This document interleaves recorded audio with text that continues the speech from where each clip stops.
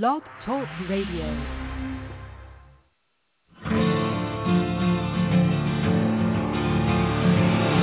It's time to strap our boots on. This is a perfect day to die. Wipe the blood out of our eyes. In this life there's no surrender, and there's nothing left for us to do. Find the strength to see this through.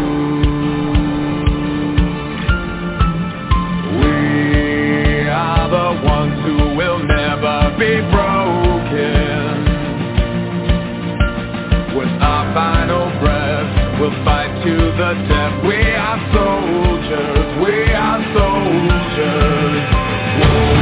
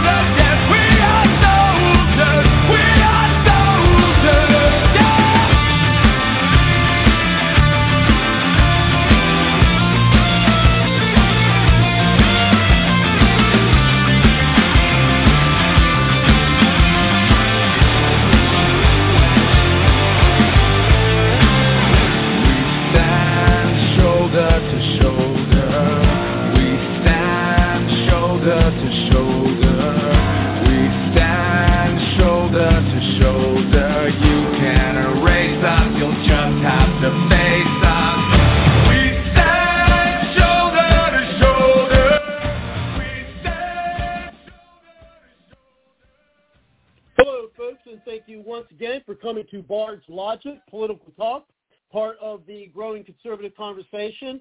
And I think that part you just heard from our opening song has a lot to do with our discussion tonight, or at least a part of our discussion tonight.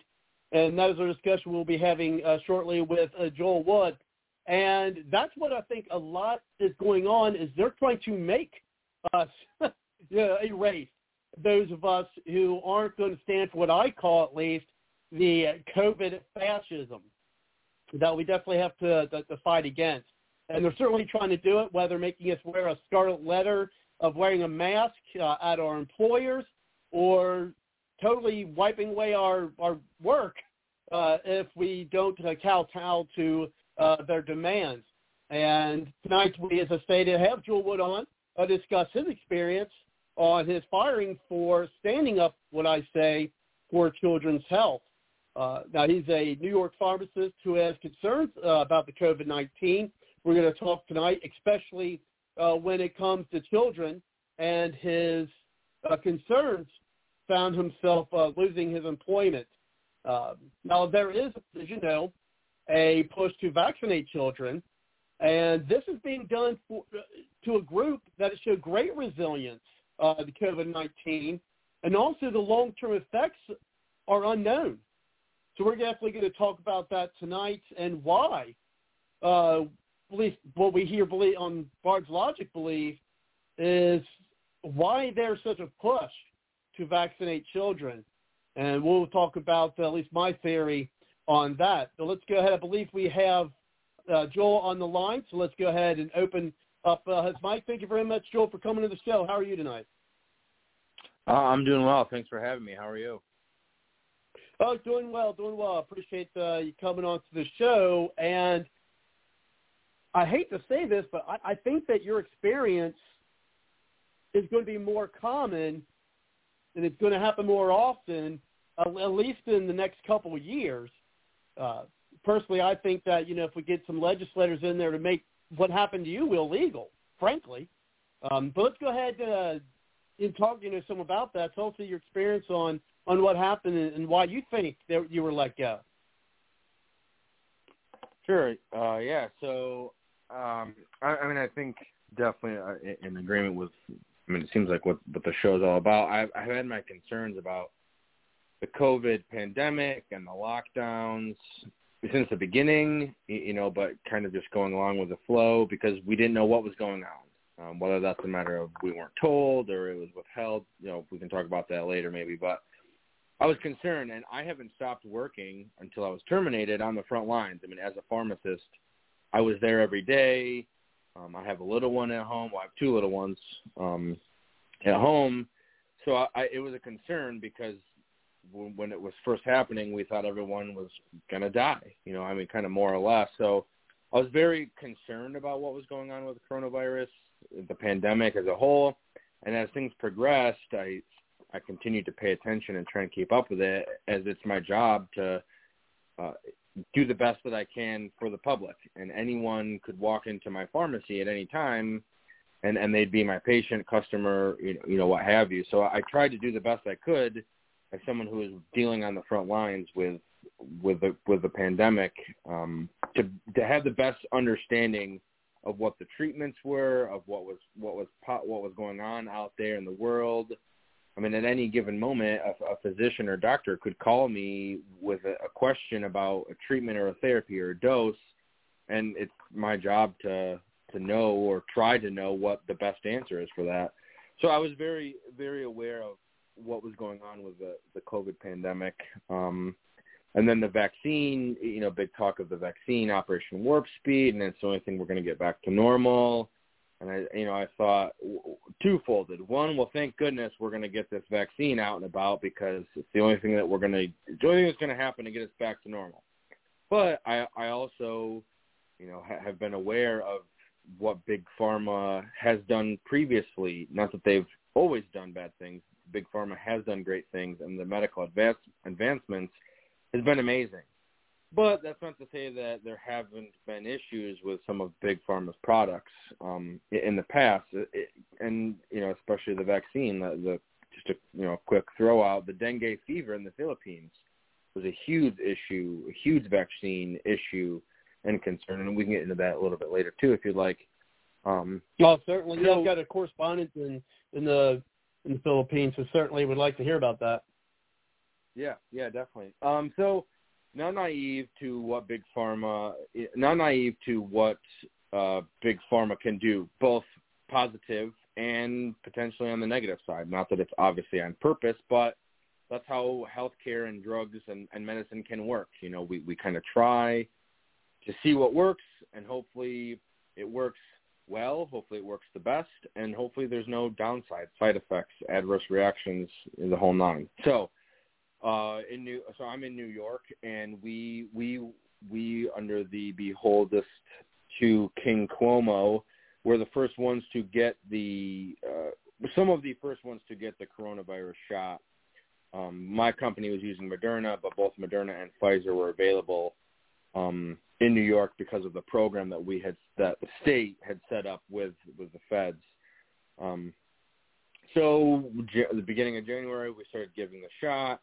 I had my hesitancy to do that, but both myself and my wife both worked for the same company.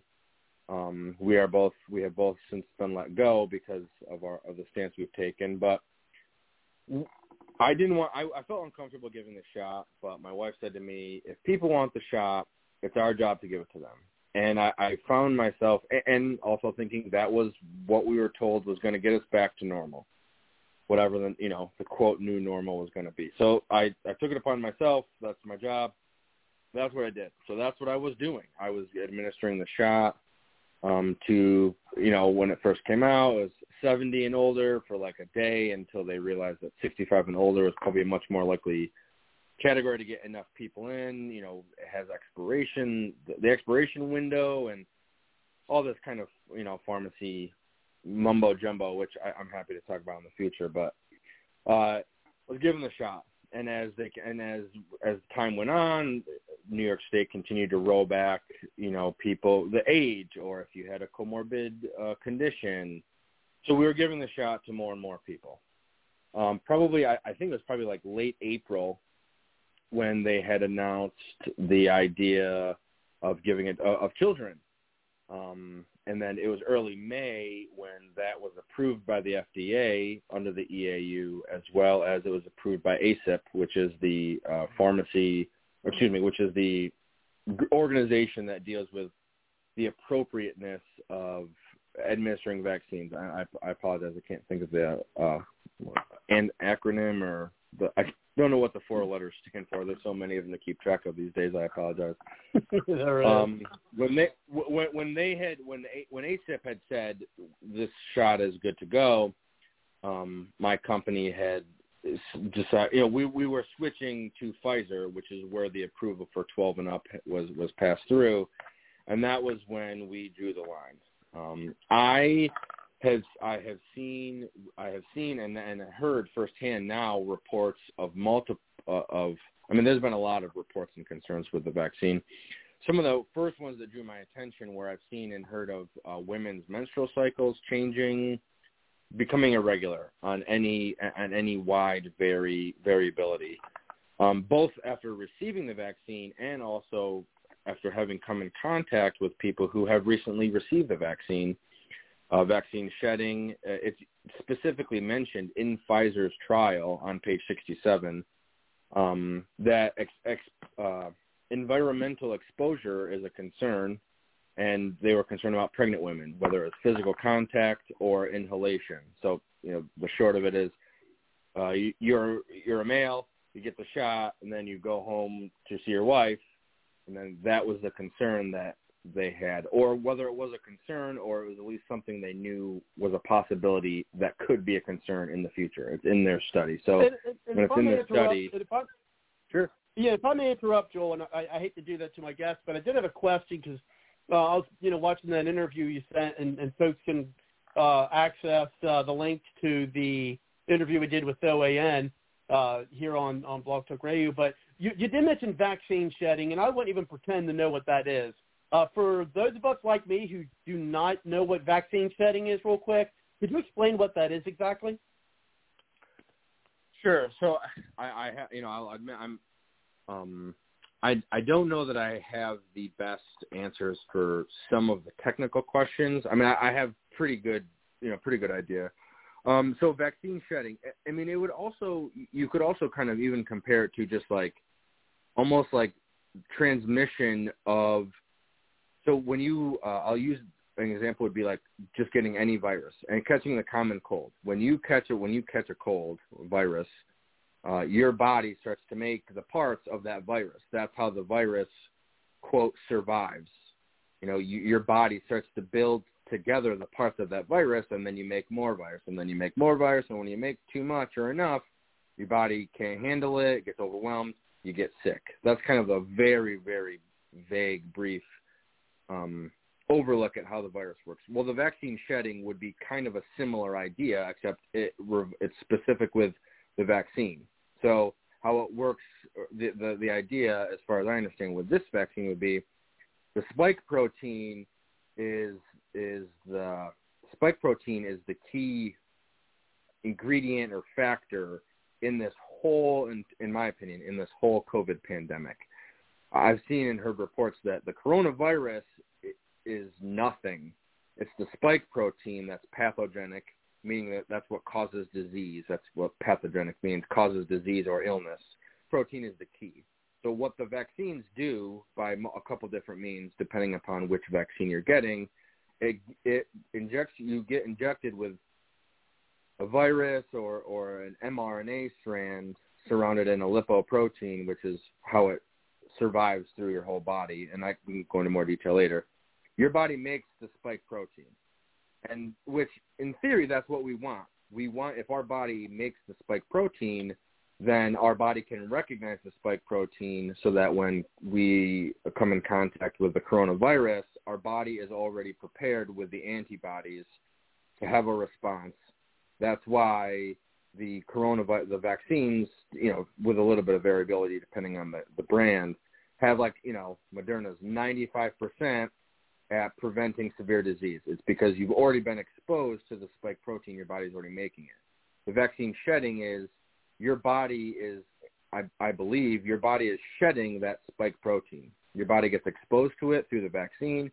Your body starts creating the spike protein, gets released out into the whole rest of your body. You can kind of think about, into your bloodstream, and then it goes kind of everywhere else. Or at least that's my understanding of what happens with the vaccine gets into your bloodstream. The reason I say that is because the original thought was that it would just stay local to where the vaccine was. That's why I say that specifically. I don't think that that's what happens. Spreads throughout your whole body. That's how your body works. You have tissues, that's a whole drug story for a different time. Our body's making the spike protein, and with that, we're also shedding the spike protein. We're kind of almost like you kind of dead skin cells. Kind of a similar thing. You are kind of making this spike protein, and it's kind of sloughing off of you, or you're breathing it out. So that's why the skin-to-skin contact was a concern in the study. If you laid down with your significant other, obviously, if you lay down with your significant other, you could actually give them the virus. So you wouldn't give them the virus. You would give them the spike protein. You would expose them to the spike protein. So it's not the virus. It's what some people believe is the reason that people get very ill from the virus. Wow. Okay, I gotcha. I understand. Yeah. So they would still get sick because they had that spike protein. I'm sorry. Say that again. I said so they could get sick because they have that spike protein. That's what the idea is. If you do a Google search into vaccine shedding, you have to change the dates to before 2017. But if you look up vaccine shedding on Google prior to 2017, there will be articles published. It's not, I don't know how exact the I bet you can't find anything now. No, you cannot. That's why I have to change it to prior to 2017. That's right. But and I'm not looking to, I'll say right now for the record, I'm not anti-vax. I don't have a problem with vaccines. And in theory, I don't necessarily have a problem with this vaccine, the current COVID virus vaccines that are available. I don't have a problem with it from the standpoint of if it's what we need to do to escape the last year and a half, I'm all for it. But where my concerns are is public policy hasn't seemed to shift that way. In New York, we still have masks. We still have mask mandates. I mean, I think everywhere, right? You have to have, some states don't, I guess, but unless you're vaccinated, you're not allowed to take your mask off per the CDC. So that's where my concern starts to come up. And then on top of that, children. I don't understand the whole, I know we're going to get into that, but that's where my concern is. I don't have a problem with this vaccine. If you can prove to me that the vaccine is needed, I believe, or I have concerns that the degree to which this vaccine is needed and potentially the degree to which this vaccine may cause more harm than contracting the coronavirus, and or the risk benefit to getting the shot versus getting the coronavirus. I don't know that we've seen the long-term, we know some of the long-term outcomes of getting the coronavirus. We've been living with it for a year.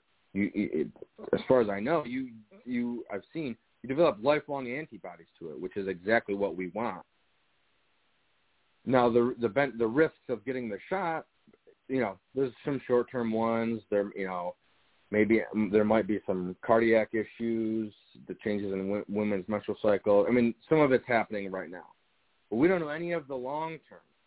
So that's another reason, especially with children. That's where my concern arises, is that children, you said in your intro, children seem to respond very well. Children seem to handle the coronavirus well.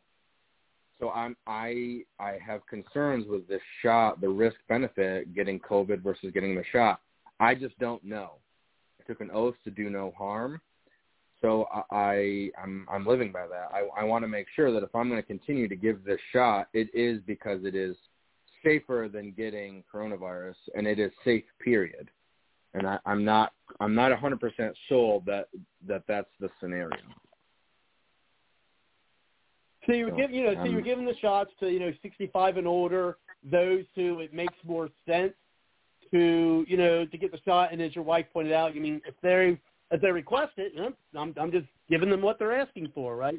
And so you're administering the medicine that that they've asked for, and they're adults. But the problem comes in is, again, when it's children. It's like, why give? And again, I'll talk about my theory later. But why give a group of the population that, as you said, do so well, and they're not known to be spreaders either of the virus? Then why vaccinate them? And so, and you did. You have an ethical obligation in order, as well. And that's the ground, right, I believe you stood on when they start, wanting you to vaccinate children. So tell us more about how that came about. Sure. Right. So kind of my ethical stance is kind of a two-folded thing. First and foremost, it's for the children. I think, we've kind of gotten that a little bit panned out. I don't know. I'm not sure, so the FDA approved an investigational drug, which I've been told is not an experimental drug, but I believe it's an experiment because everyone who gets it is enrolled into the trial or enrolled in some kind of program in which you are tracked by the Department of Defense and Google. So I would call that an experiment. Really? It's not FDA Wow. approved. Yeah. I would call that an experiment, but I'm told it's investigational. I will definitely tell you there is a lot of lingo and language that is a lot of lawyers and very smart people write a lot of big fancy words to get legislation passed and to deal with drugs and the passing and investigational, experimental, kind of there's a lot of, in my opinion, kind of mumbo jumbo when it kind of comes to that. So it's an investigational drug. One of my concerns was the EAU, right? So it is not FDA approved. It was approved under the EAU, which is an emergency use authorization. So first and foremost, that was one concern that I had is, do people know that this is not an FDA approved drug? Do they know that? And that was one issue. They don't know that. I find most people do not know that it is not FDA approved. And second to that, it kind of goes back to the children. What is the emergency in children? How is this shot approved in any population, but specifically for this children age population, in which the survival is 99.997? What is the emergency in groups of children? They don't really seem to be spreaders. They seem to handle it quite well. I just read the numbers from the CDC. About 3.2 million cases of the coronavirus were contracted from ages 0 to 17, and the deaths, according to the CDC, were about 450 to 500. Now, that's not to say that that's not awful and tragic and sad, and I by no means, people lose loved ones to COVID. People don't stop losing loved ones, and that's not an easy cross to bear. However, 450 children out of 3.2 million. I would look at that number and compare that number to any other cause of death for children 17 and younger. Previous to this, the annual flu. You could look at, suicide rates. The list could go on with the concerns outside of just COVID in that age group. So that's one major issue. That's my specific concern, ethical concern with the children. What is the emergency in children? I'm not sure that there is one. but obviously we're all being told there is, because I said no and I was fired, and the whole rest of the world, or parts of the rest of the world, seem to think that it needs to happen. I just saw that the Henry Ford, you have to pardon me, there's a Henry Ford Hospital in Detroit is setting up a study, and there's another one in Germany where they're looking to start with 6 months and up to give the shot to. So other people think that there is an emergency in children. I don't think that there is, but either way, I need some more data to be proven that there is before I'll give that shot to children. Kind of going back to the FDA and the EAU, that was the other part of my concern as a whole. So 65 and up, I totally understand the administration of this shot to them. That age group, one, more likely to have comorbid diseases, and two, didn't fare as well with getting the coronavirus. But I think much less than, it's about 50 years of age from what I can tell, much less than 50 years outside of the number of comorbid diseases and general health. I don't know, I'm not sure of the risk-reward benefit. I kind of previously talked about it. The EAU, the FDA approved the EAU. People don't know that. So part of my concern was the children. The second part of my ethical concern was, do people even know what is going on? I don't know what's going on. I don't think a lot of people know what's going on. But all that we are being told is vaccine, vaccine, vaccine. It's the only way to do it. You can win new cars. You can win the lottery. In New York, you can get free college tuition. So that's my other ethical concern. That's Ohio. My governor started that, here in Ohio. In Ohio, okay, yeah. So that's part of my other concern is the ethical. In theory, in my opinion, it's a violation of the Nuremberg trials. It's a violation of the Nuremberg Code. When you are enrolled in an experimental study, now whether this is experimental, investigational, to me, it's all a bunch of mumbo jumbo. I'm sure other people, I'm sure lawyers would argue the word of mumbo jumbo, but people don't understand what lawyers speak. People barely understand what I speak in terms of like healthcare verbiage, right? So it's important that people understand the whole context of the situation. And if people are led to believe the only way that they can get back to normal, or the only way they can take a mask off, or the only way that they can continue their college education, if you're a college-age student, is to be vaccinated, to me, that is coercion. That is not an appropriate means. And if I may interject, Joel, I just heard tonight, literally hours before this show, there's a college literally down the street. Literally, I could walk to this college in 5-10 minutes. Literally down the street that is saying if you are going to live on campus, you have to be vaccinated. Right. So, and 3 hours probably isn't even enough time to go down, I don't understand how that's not discrimination. Just to throw that out there, we can, talk about that later. But I do not understand for all of in the last 3 years, 3 or 4 years, there has been such a movement, such a liberal movement against discrimination and all of these things. And, we're it seems like we're kind of reliving the not obviously as bad as it was. I understand that, or I don't understand it because I wasn't around back then, but, some of the, kind of 50s, 60s, early 70s, with the different races, right? There's so many issues with specifically the African-American population, and we've come so far, the civil rights movement. And then, the feminist movement, kind of the 70s, like we have come so far, in my opinion, I believe we have come so far compared to what it was years ago.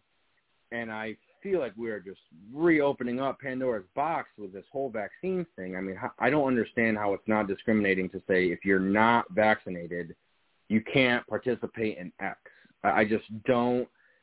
And if it's not discriminatory now, I believe we are only going to continue to go down that road even more, which is even more terrifying in my opinion. In New York, You can't go to Madison Square Garden without the vaccine passport. I mean, I just don't. It's scary. I mean, it really is scary to think that like that's where we're heading, or could be heading. Is this? But yeah, I agree that's nuts to me. You know, like you can't live on campus if you have that. I mean, what if you can't get a hot, you know, and then what if your landlord wants you to have the vaccine? I mean, you could take it right. I mean, you could be put in a corner and not be able to go to get your education that you thought or planned for because you don't have a vaccine. I mean, that's insane to me. I mean, there's a lot of other insane. Oh yeah, it's affecting many industries. I do see we got a couple callers on. I'm sure they'll want to speak with you too. But I got just a couple things, and then we'll go ahead and bring them in. But one thing you mentioned, I'd like to get more on, if you can, is you mentioned something about the Nuremberg. I guess, you know, with experimental or investigative drugs. I mean, that's the first time I've heard that term. If there's one thing I don't know much about is the medical field, frankly. Sure. I mean, it almost sounds like, you know, the Nuremberg trials, maybe something from Germany. So, I mean, what's more, if you could tell us more about that, that'd be great. Sure. Yeah, sure. So, I mean, and something else that I can tell you, you know, and I had 6 years of school to become a doctor of pharmacy. I don't remember learning about the Nuremberg trials. You know, they don't, and which is not necessarily a bad thing from the context of like, if it never happens again, that's a great thing, right? But the long and the short of it, at least as it pertains to what my ethical concern is very bad, evil people were doing experiments on a population. And it was established in Helsinki during the Nuremberg trials, you know, now called the Nuremberg Code, that people need to have free will informed consent, meaning that when they are signed up for an experiment, when they participate in an experiment, they need to know everything. Outcomes, long-term, short-term, or as much as they can. And these are the risks that they know. Or that they need to know. So that's one part of it, is free will informed consent. So I can't give people free will informed consent for a couple different reasons. The package insert, which is like the piece of paper that comes with all drugs that pharmacies get, it says on it, intentionally left blank.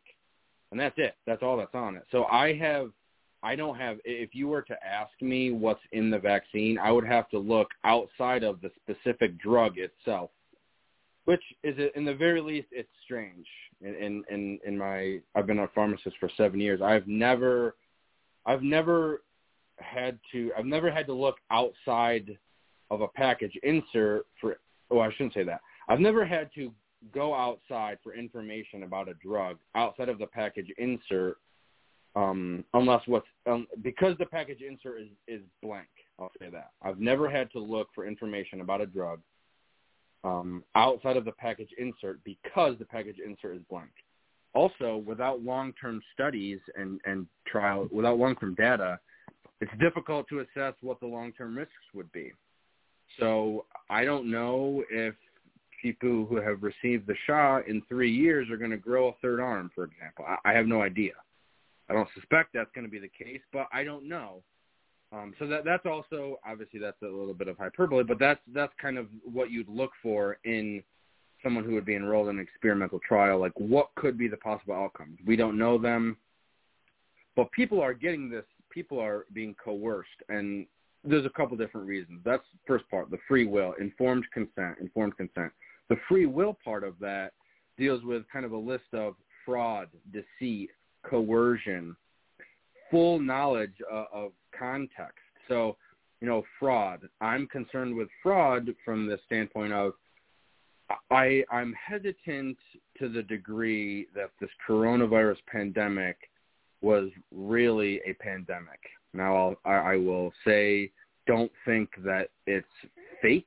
I don't think that the coronavirus is fake. I don't think that, I don't think that no one died from the coronavirus or what happened. I don't believe that. But what I am curious about is no more people died. In fact, fewer people died month to month in the year 2020 than in previous years. So that would lead me to believe the degree to which this is a pandemic. You know, I don't know how. I don't know. There's also questions like, you know, Governor, King Cuomo's nursing home scandal, and other states. You know, Governor Wolf in PA, Gretchen Whitmer out in Michigan. You know, there are concerns in those states involving nursing homes and high deaths associated with those nursing homes in the beginning of the pandemic. In my opinion, if it turns out that those scandals were scandals in any context, whether it was purpose, whether it was done on purpose or neglect or whatever they were, if those prove that the coronavirus deaths were not as bad as we first thought, that was the reason for lockdowns and masks and all the insane, authoritarian, tyrannic dystopia we lived through, things were fraudulent or, you know, deceitful. I mean, quick kind of off topic, I've been in contact with Dr. Scott Jensen. He did a great job looking into some Minnesota COVID-19 deaths. Out of 2,800 deaths ruled from COVID, he found that 800 of them did not list COVID as an underlying cause. So what that kind of means from the medical perspective is, like, you know, if you say you're elderly and you have heart failure, well, if you were to catch the flu and you passed away from the flu, you wouldn't just go down as you died from the flu. You died from congestive heart failure, secondary, or, you know, primary to the flu. The flu kind of put you over the limit, and you couldn't, and your heart wasn't able to take it. But not having COVID as an underlying disease, to me, means like people just died of heart failure, or people just, you know, had pneumonia, or whatever whatever their body specifically couldn't take, and they went to a better place from. That means to me that those, you know, 2,000 deaths was the actual death count. I mean, that's at least how we always measured it up to 2020. So if that's the case, that there are less deaths than we were told, the degree to which this is a severe disease, or a disease that we need to shut down the whole planet, stay at home, wear the mask, kind of the whole nine, that's less of an issue for me. That's less of a concern. You know, if it turns out that this disease was comparable to, say, the annual flu, you know, we've never worn masks for the annual flu outside of the Spanish flu, you know, 1918. We've never locked down in our house, as far as I know, ever, you know. So that's kind of the fraud, the deceit, coercion, the masks. You know, the CDC says that you have to be vaccinated to walk around with your mask off. Well, if you've been in states like New York, you know, California, New Jersey, just to kind of name a few, you haven't been able to take your mask off, probably even in your own home, if you're following, you know, all of King Cuomo's orders. So to me, with the first glance at a breath of fresh air, to take your mask off is get the shot, people are going to go do that. You know, people are going to be like, okay, this mask is killing me. I'm done. I'm over it. I'll get the shot. I don't have to wear it anymore. That's coercion. You're being coerced, told, convinced that the only way to continue on your way of life is to take your mask off, or is to get the shot to take your mask off. You know, we have a lot of freedoms in this country, set up and maintained by a lot of brave men and women, and that's not a part of it. That the being coerced to take a mask off because of a shot, that's no part of it. So that's kind of where the Nuremberg trials come in. Informed consent. You need to know as much as you can know about the outcomes of this shot, this vaccine, the treatment, whatever it is. Part two of that is the free will part of that. There can be no fraud, or you need to be aware of everything. No fraud, no deceit, no coercion. So that's where my ethical stance kind of came from, was outside of 65 and up, maybe 50, I don't know that people understand that the coronavirus may not be as deadly or as bad as we have all been told it is. I mean, states like Florida and Texas have gotten rid of their mask mandates for a while, and we don't see the deaths aren't through the roof, the cases aren't through the roof. So it would lead me to believe that it's not as deadly as we may think. You know, I mean, and going back to the insanity that was 2020, you know, I mean, we had protests in the streets, while, you know, I mean, it's so bizarre. That's where I'm coming from. It is so bizarre. I'm not saying the protests were right or wrong. I'm not looking to get into that whole, you know, all of what 2020 was, but, you know, at one point there was a bigger, scientists were writing that racial tensions, racial discrimination, whatever verbiage they used, was a bigger concern than the coronavirus. Now, I'm not saying that they were. I'm not saying that they weren't. I don't want to. That's not what I want to discuss. I'm just saying we have continued to push and change the bounds of how we are maintaining and looking at this coronavirus. You know, every week, every day, there's a new CDC, FDA, NIH, you know, World Health Organization update. And it's from someone like myself who's on the ground level or was on the ground level. I'm just trying to do the best that I can to protect myself and my family, and also to try and take care of my patients, which to me is the public, because anyone in the public could walk into my pharmacy with a script, could walk in for, you know, a flu shot, could walk in for a COVID shot. So that's where I'm coming from. And these Nuremberg trials, the ideas behind the Nuremberg trials are of concern to me, and that's where I took my ethical stance, because I just don't know. I don't have the answers to be confident that this shot is being administered and given to people in a means that they know the whole outcome. You know, if people knew that, taking your, like the masks in Texas and Florida, right? If people knew that taking it off was not going to cause huge, you know, spikes in cases and deaths, you know, like, people should know that. But I don't think that they necessarily know that. The news media has done a great job at only telling the story that they want to tell, which is obviously what the news does. But with that comes my concern is, what do people know? What are they being told? And in my opinion, the only thing they're being told is shot, shot, shot. If you don't get the shot, you won't be able to do anything, so you got to get the shot. And I don't think that's right. Or at least, in the very least, I don't think it's right, or I want more answers before I tell people that it is right. And that's kind of my stance on my ethical concern as it relates to the Nuremberg Code, is I believe that there is fraud, deceit. I believe there is fraud, deceit, coercion, or I even believe certainly that coercion, yeah. I believe there could be fraud, deceit. Yeah, I mean, even the fact that there could be fraud, we don't know, or at least I don't know, and the only answer we're being told is everything is kosher on the up and up. Well, that's definitely not the case, because people have different opinions.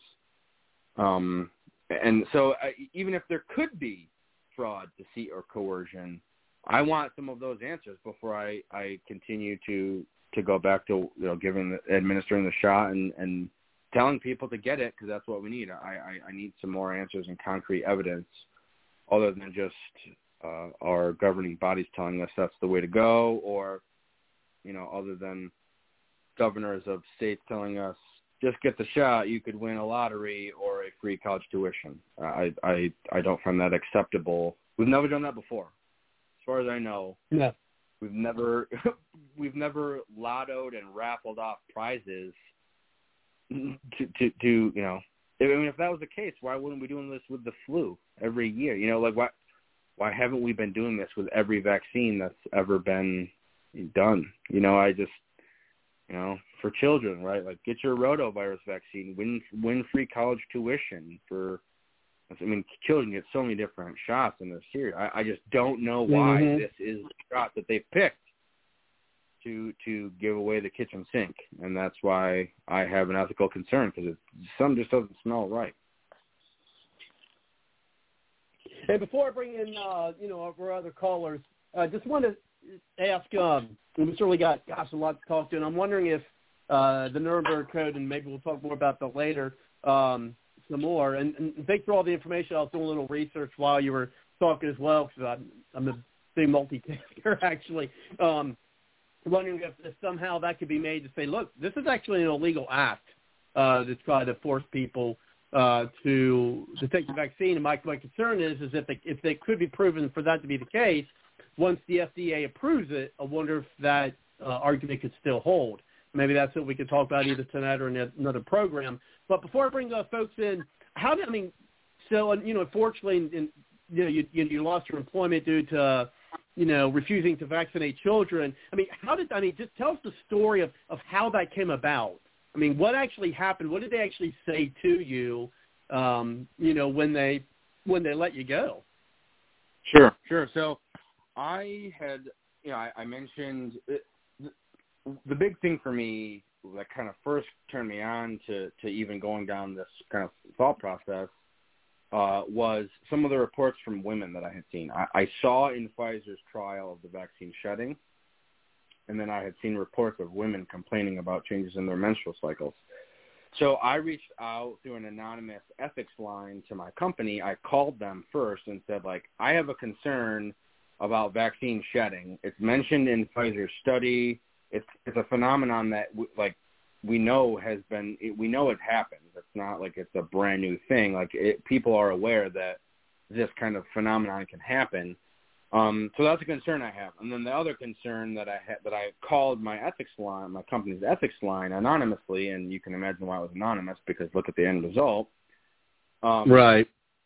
Was the whole thing, kind of the Nuremberg idea, we are pushing this vaccine, and now children are potentially up next. This was kind of when children were probably late April or very early May, when this kind of thought processes were going on. I'm also concerned with just this, I'll say almost rabid way to admit it was just vaccine. That was the only thing, and not to mention what it's like to work on the, and as a pharmacist, and the only thing you're concerning yourself with is the COVID vaccine. But you also have all of your other daily activities, which is making sure you don't fill the wrong medication for people. It's crazy. But so I called my company's ethics line, and I said, can you please send out a memo just so I know that you hear me, and and then we, if you hear me, I'll talk to you about I just want to know what you're going to do to protect me. Or me and other people, not just me. Nothing came. So a couple of days later, I sent an email to the media relations, because it was an email that I had that I knew that I could remain anonymous from, and I also sent them some documentation, including the Pfizer study, to kind of support what I'm speaking to, and there was nothing. I then emailed OSHA, which is supposed to be I did whatever I thought I could as a citizen of we the people in the state of New York. What are my options to be? So I emailed OSHA, same idea, same concerns, and OSHA's response back was we currently don't have any jurisdiction over anything related to COVID. You need to reach out to your state's, New York State Governor's Office, New York State Department of Labor.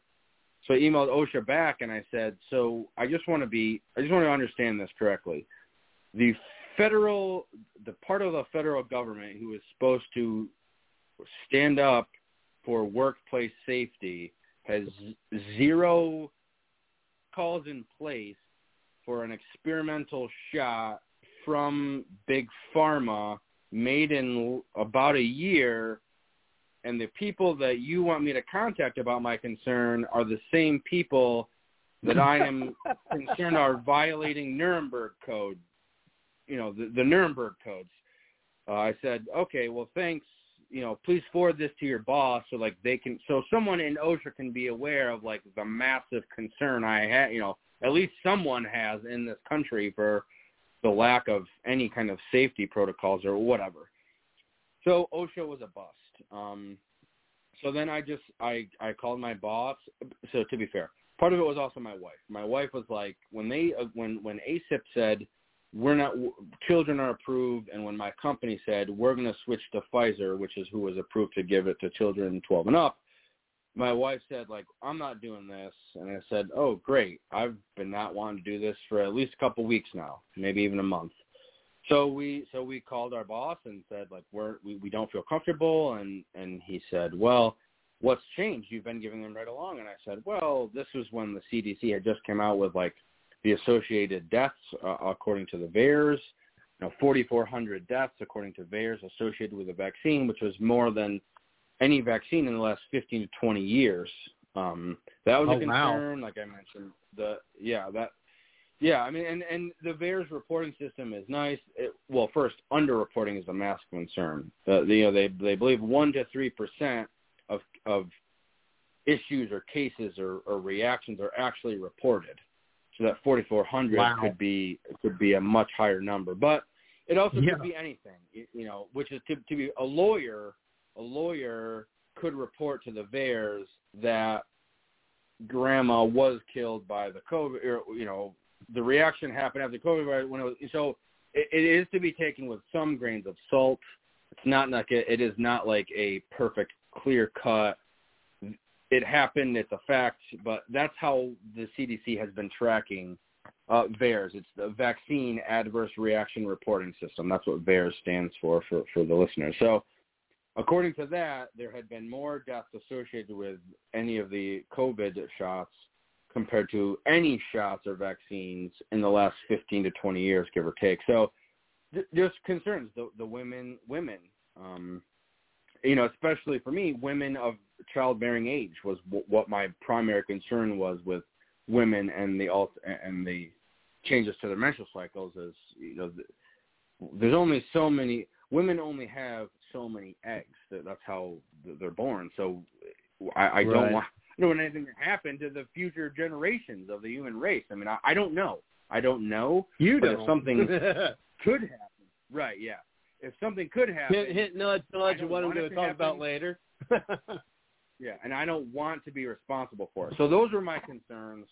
And he said, okay, I'll have to get back. It is important. And his response was, vaccinations are a huge part of pharmacies and pharmacists' role now in the healthcare system. So we don't know. I have an ethical, moral, religious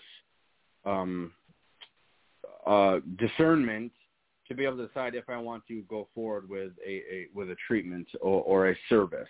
So the easiest, simplest example would be like the morning after pill. If I have a religious and or ethical concern with the morning after pill, I can refuse that service.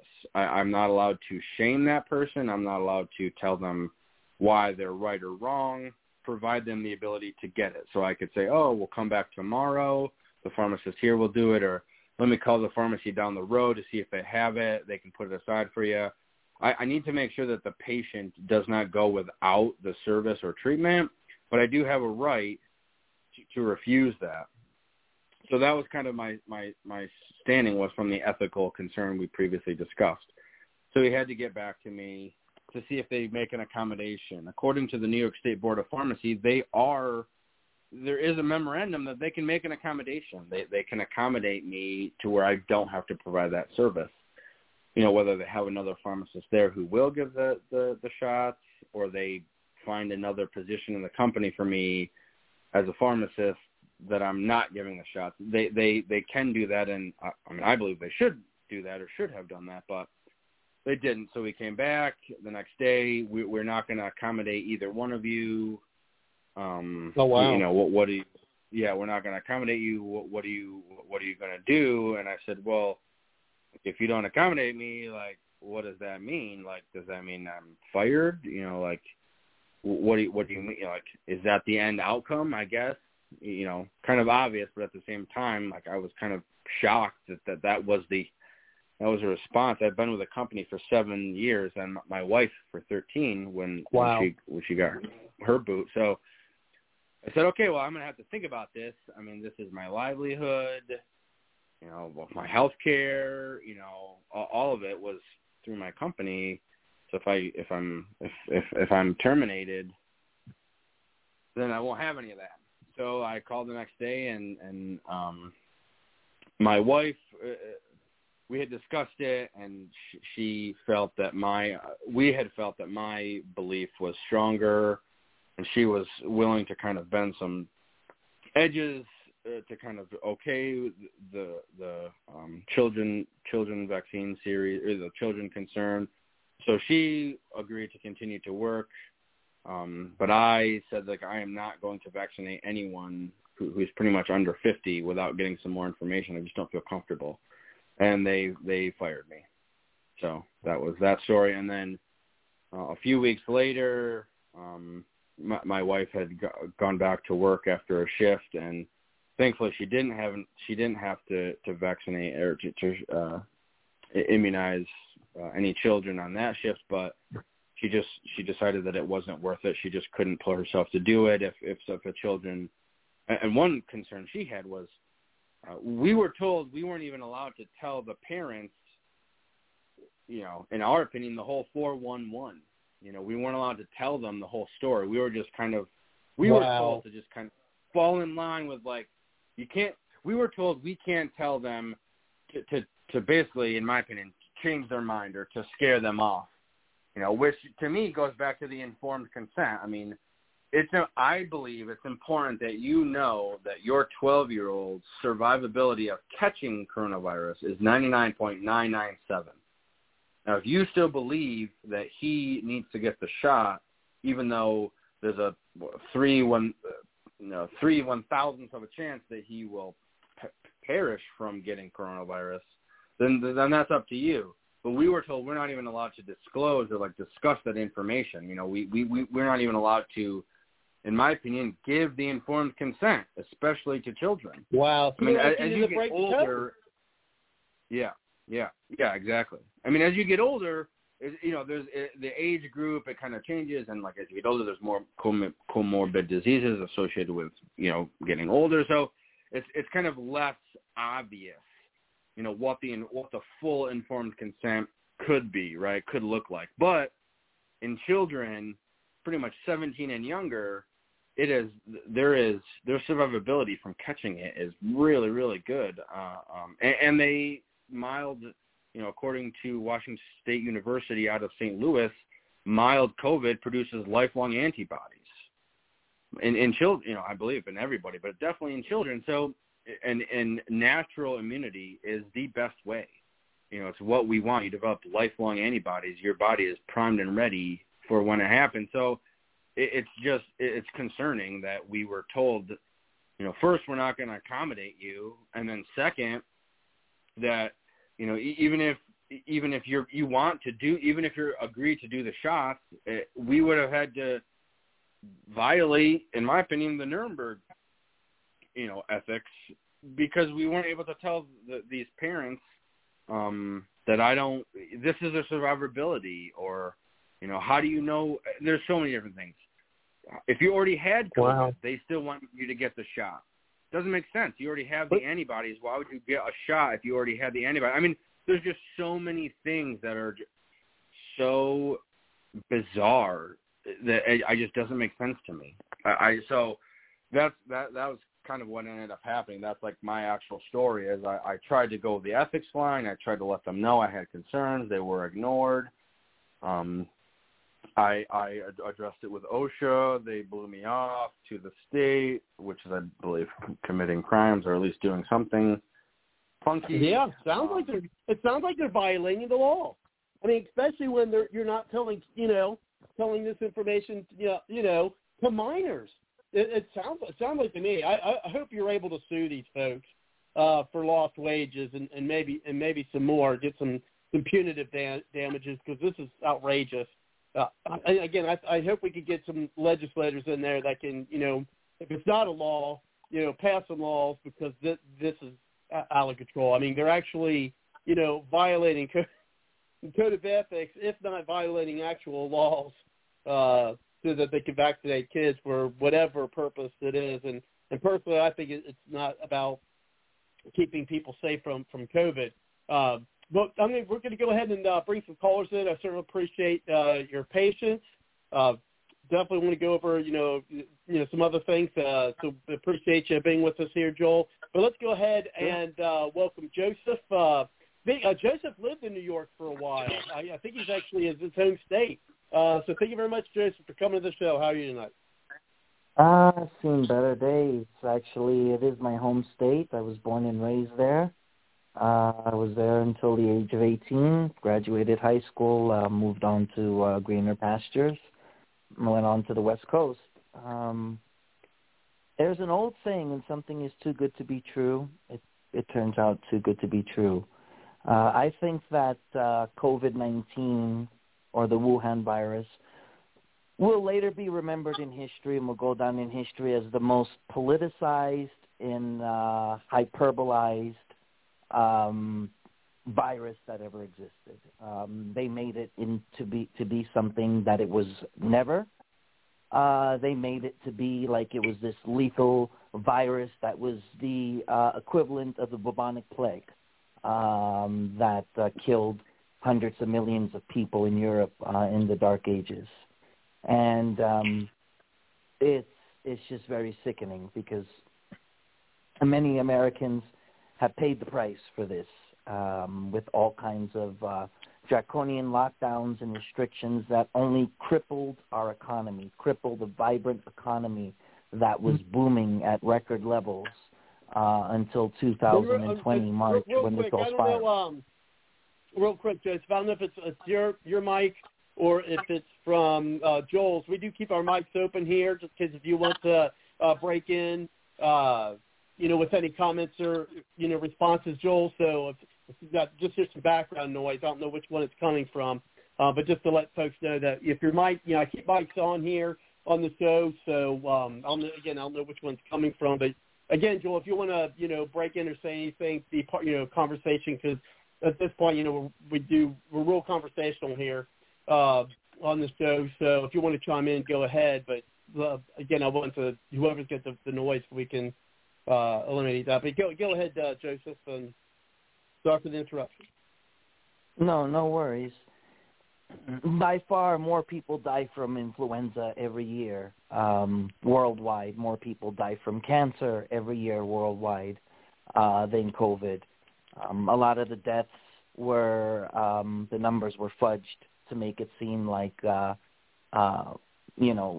less people died in the nursing homes, especially where in the states of New York and the states of Michigan, the governors right now are being called to be impeached because they fudged the numbers to make the deaths seem a lot lower. With the COVID nursing home scandals, where they were allowing COVID to be mixed with non-COVID patients. Also, a lot of people who did have COVID also had different pre-existing conditions, or also had maybe heart conditions or different things of that nature. Like an uncle. I had an uncle with that, yeah. Correct. And so a lot of these numbers were fudged. Instead of basing the death and the autopsy on, a pre-existing condition that was the main cause, if you had COVID, they would automatically just say that it was due to COVID. So therefore, the data was inaccurate. The science was inaccurate. Now, these lockdowns don't work. People are tired of these lockdowns. We've been told for over a year, wear the mask, we'll be okay.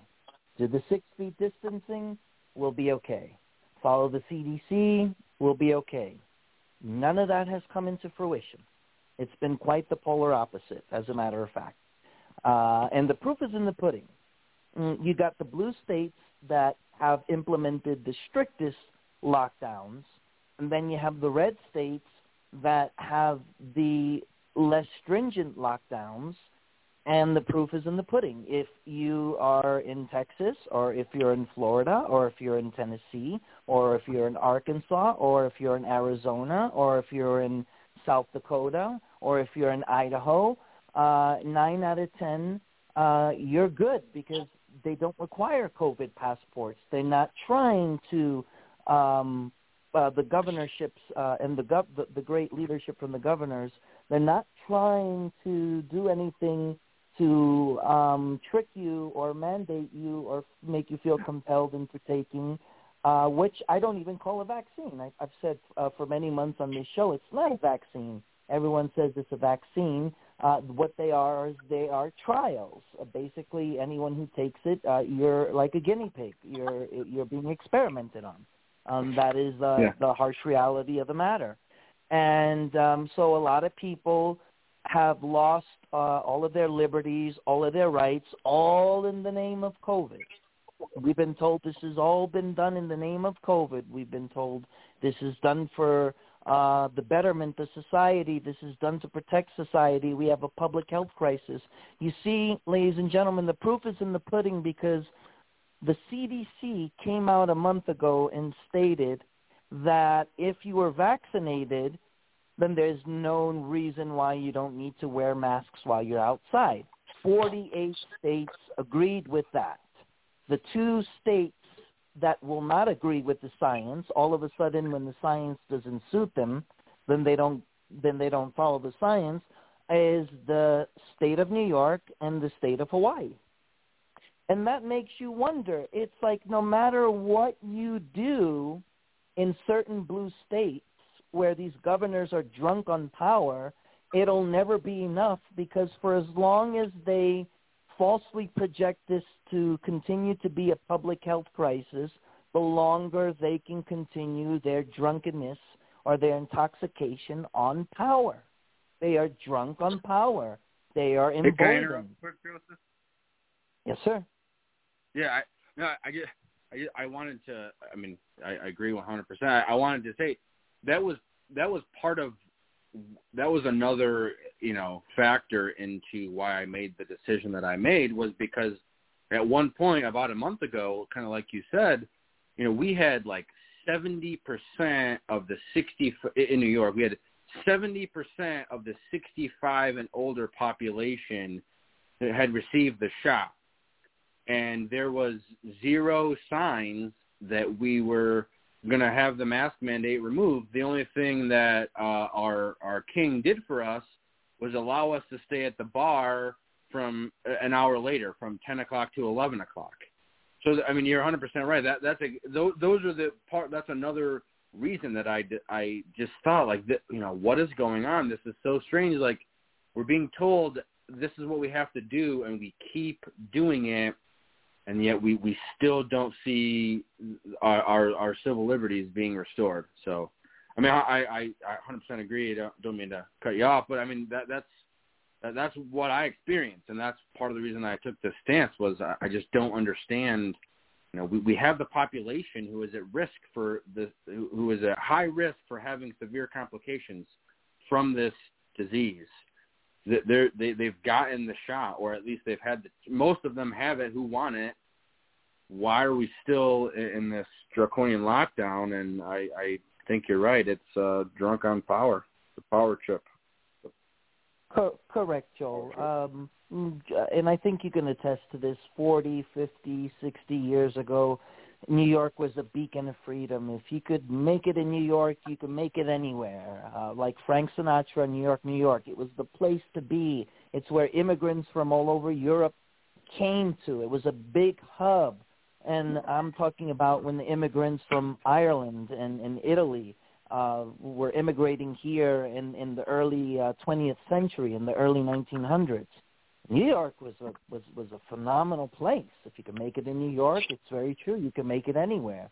And sadly, I had my ex-fiancée was receiving medical treatment in New York, and I am her medical power of attorney. And at the time, I was residing in the state of Hawaii. And in the name of COVID, they admitted her into the ER, would not let my mother stay in the ER, and they said because it was due to the COVID policies at St. Francis Hospital in Long Island, which is supposed to be supposedly one of the most renowned heart centers in the country. And long story short, next thing I know, they sever communications between her and I. They don't give a legal reasoning, and they were trying to make her a ward of the state. I jumped on the plane immediately. I hired a lawyer, and I was luckily, it didn't have to go to trial.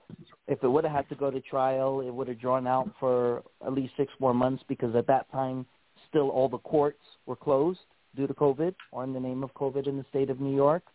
And luckily, my lawyer made a compelling case that, look, you violated every right that I had as power of attorney. There was no reason to sever the communications or try to take her away or make her the ward of the state. And I prevailed, and I took her back to Hawaii. And it's that scary. New York has become that corrupt of a state, is that you have to fear that you could walk into an ER and the next thing you know, they're trying for no just reason to kidnap a loved one like my ex-fiancé and make him a ward of the state, and took advantage that I was in another state in doing so. And that is scary, that you have to fear that in the state of New York. You're not safe. No, you're not safe. This is not America anymore, at least not in New York.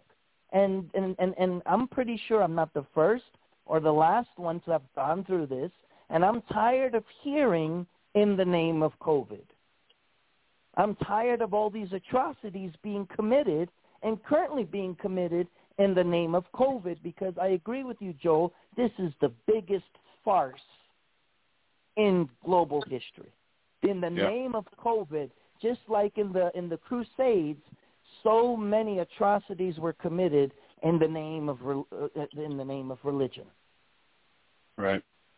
And then it's in the name of COVID. More. Correct.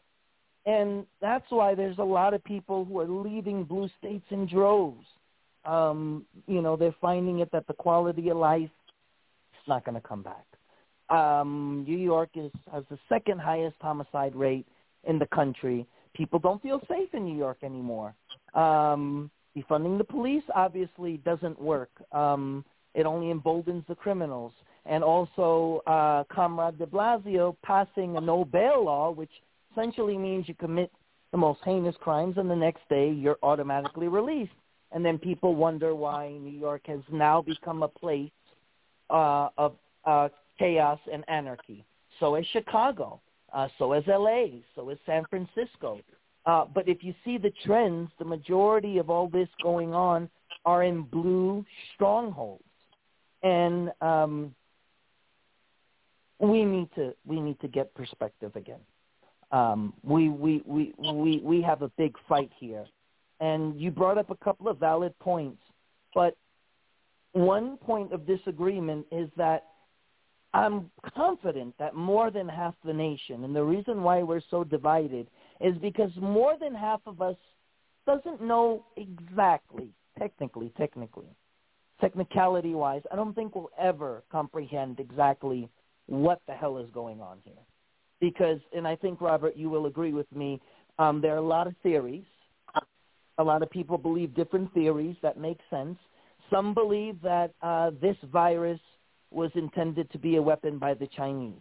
I have never agreed with that. I believe that this was concocted in the Wuhan lab. I believe the Chinese, it would not be in the best interests if they would have made this virus intentionally, because every economy globally has suffered because of this. So that wouldn't make any sense. But where I do believe the culpability is with the Chinese is when they realize the severity of it, they failed to communicate with other global leaders in helping to contain this. They failed in being transparent. That's where they went wrong. And then this virus was able to be leaked out into other countries that could have been prevented if they would have been honest.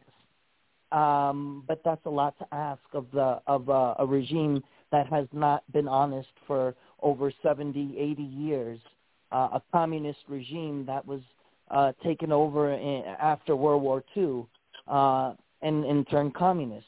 So I'm not one who believes that this was intentional, but this was reckless. This was negligence. And many global leaders are saying, had the Chinese been transparent, they would have brought the best doctors, the best scientists. They would have given them all the resources and help to contain. And what they did by failing to be transparent was they created a pandemic, but it's not really a pandemic. It was hyperbolized to be something more than it wasn't. President Trump called it right. He said we needed to open up quickly. You know, these lockdowns were no good. Everything that Dr. Fauci has went on the record in stating about COVID has proven to be wrong. He's the biggest fraud of the year, probably the fraud of the century. So is Dr. Birx. And I will always believe that President Trump's worst mistake as president was to follow the guidance of Fauci and Birx. And under their guidance, he made the decision to temporarily shut down the entire country. And so we have a very divided nation. One thing this divided nation knows is that more than half of us knows that all of these lockdowns, all of these draconian measures, they were never right to begin with. They never sat right with us to begin with. We always knew it just didn't make any sense. We always knew because they said, wear the masks, wash your hands for 20 seconds, and distance yourself 6 feet, and you'll be okay. And that's not true because even if you did that, the disease is airborne. That's not going to stop it. And what I find ironic, and I'll defer it back to you, Joel, and I'll defer it back to you, Robert, is the whole point of getting vaccinated, I would think, right, is so that, okay, there's no reason to wear the masks anymore. There's no reason to have 6 feet distancing, right? There's no reason for that, right? Once it's done, it's done. But yet you still have a certain faction of the country that's saying, oh, no, if you're vaccinated, you got to double up on your masks. Yeah, that makes sense, morons. That really makes sense. Sure. Oh, and you still got to keep the 6 feet distancing rule, you still got to keep that rule. Why? What is the point of getting vaccinated? You're vaccinated, right? So you're supposed to be immune from it, right? So you would think that, okay, the federal government would be saying, okay, you got vaccinated, great. Okay, all the restrictions are gone. Go back to trying to live as normal as a life as you can, but that's easier said than done because the Harris and Biden regime killing this economy with their policies. That's the problem. And the sad part is, let's say hypothetically COVID never happened today. Let's say it never existed. And these two buffoons, Dumb and Dumber, Biden and Harris, were still in charge. I still think we would be where we're at today because their policies don't allow the free market to grow. They kill the free market. They cripple the free market. They're designed to kill small businesses and corporations. Businesses have always been the engine of the American economy. So it wouldn't matter either way. That's the sad reality. And I promise one more thing before I defer. There was an election, a mayorship, in a small Texas town right by the border. 85% of Latinos voted to elect a Republican mayor. When asked what was the main issue that compelled 85% of the Latino population, you know what it was? The border crisis that was created by the Harris-Biden regime. Joel, I commend you for sticking up for what you think is right, which is your right as an American. It is your right that is afforded to you by the Constitution, and I commend you for that. And I wouldn't blame you if you and your family took sanctuary in a red state that would offer you a job, because what happened to you and losing your job for doing what you think is right and for not wanting to violate something that you thought was ethical just shows you how low New York has stooped to the level of corruption.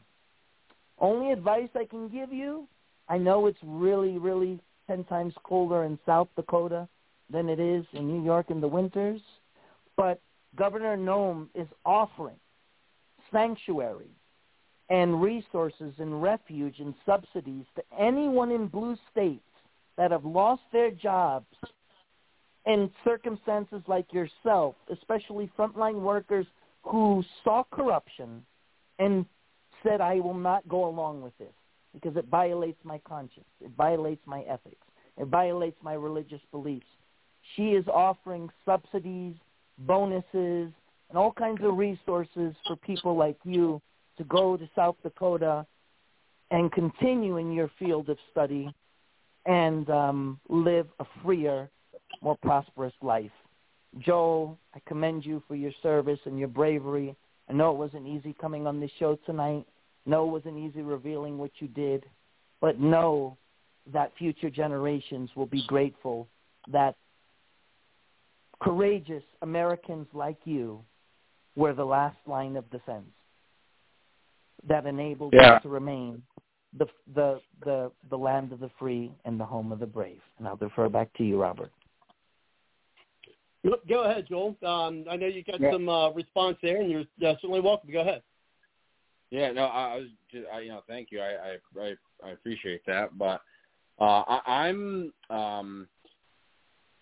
for whatever reason it came to be, New York is the Empire State, and I'm not leaving my home because of corrupt politicians or because of I'm not leaving my home for no reason. I mean, the winters are cold. I will give you that, and I could not convince my wife to go to South Dakota if the winters are worse. You know, we already struggle enough in New York with the winters as it is. But I have no intention of leaving the state. I have no intention of backing away from my concerns and my fights. New York State is the Empire State, and you know, we mentioned Frank Sinatra earlier. If you can make it here, you can make it anywhere. Well, I'm going to make it here to prove to the whole rest of the country that you can make it anywhere in this great country, in the greatest country in the world. So I appreciate your kind words, but I agree.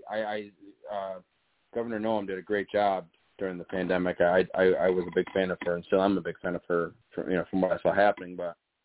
I'm New York strong, not in regards to how King Cuomo defers it, but I'm going nowhere, and I intend to get back to state. I intend to get back to Empire State because I think this is where it all began. So I appreciate your kind words. Some other things I wanted to. Kind of just, you brought up made me think of. Have you seen any of the Fauci emails, Joseph? Have you even heard of them? I have actually. Robert brought it up last week on last week's show, and it's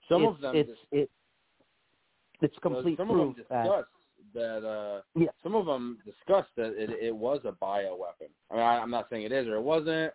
And I'm not saying, like you said, if it was or was not intended to be released by the Chinese, but, I mean, some of them are titled, mechanism for bioweapon. So, I mean, in the very least, it's curious.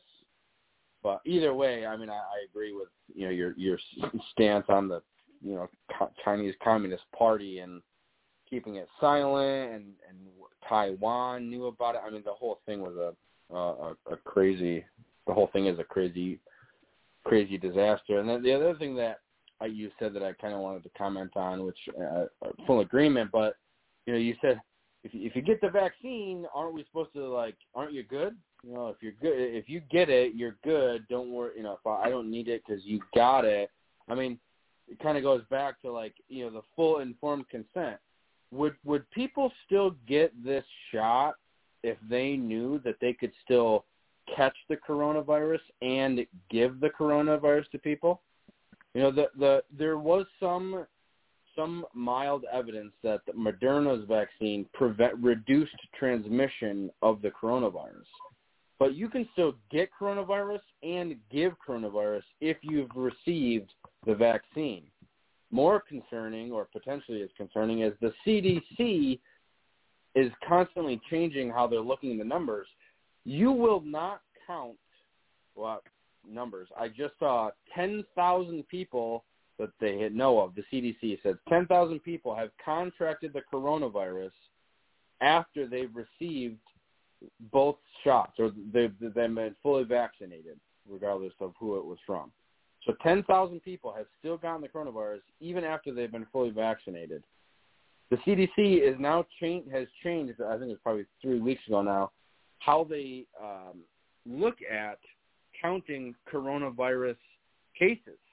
If you have not been vaccinated and you get coronavirus case, if you have been vaccinated, fully vaccinated, the only time you count as a coronavirus case is if you are hospitalized. So I said it in the beginning. It is so hard, in my opinion, for healthcare providers, whether it's a pharmacist, nurse, doctor, anyone who's trying to do their job in healthcare. How do we keep up with this ever-changing analysis of statistics? Why are we now changing the rules so that if you are vaccinated, you only count as a COVID case if you're hospitalized? I can tell you theories why I think that. I can tell you a lot of reasons why I think that's the case. But at face value, why are we doing that? Why are we manipulating and changing the goal? Why are we moving the goalpost? If you catch COVID, you got COVID. That's a case. I don't know why we're saying, well, it's not a case unless you're hospitalized if you have the vaccine. It's so hard, Goes back to my concerns, right? Goes back to the whole reason I took an ethical stance. What is going on? We keep shifting and changing and altering how we're looking at this and assessing it, and it makes it darn near impossible for people to get straight answers. But we're not allowed to tell them any of these things. We just got to give them the shot and then go home and go back to sleep and then wake up the next day and do the shot again. It's the most bizarre healthcare I've ever seen in my life. Crazy. And I couldn't agree with you more. And I think that's why we're so divided as a nation. It's because more than half of the nation has such a level of distrust with the federal government and how they have handled it since the changeover to the Biden-Harris regime. There's just so much distrust in government. It's at an all-time high in our over 240 years as a constitutional republic.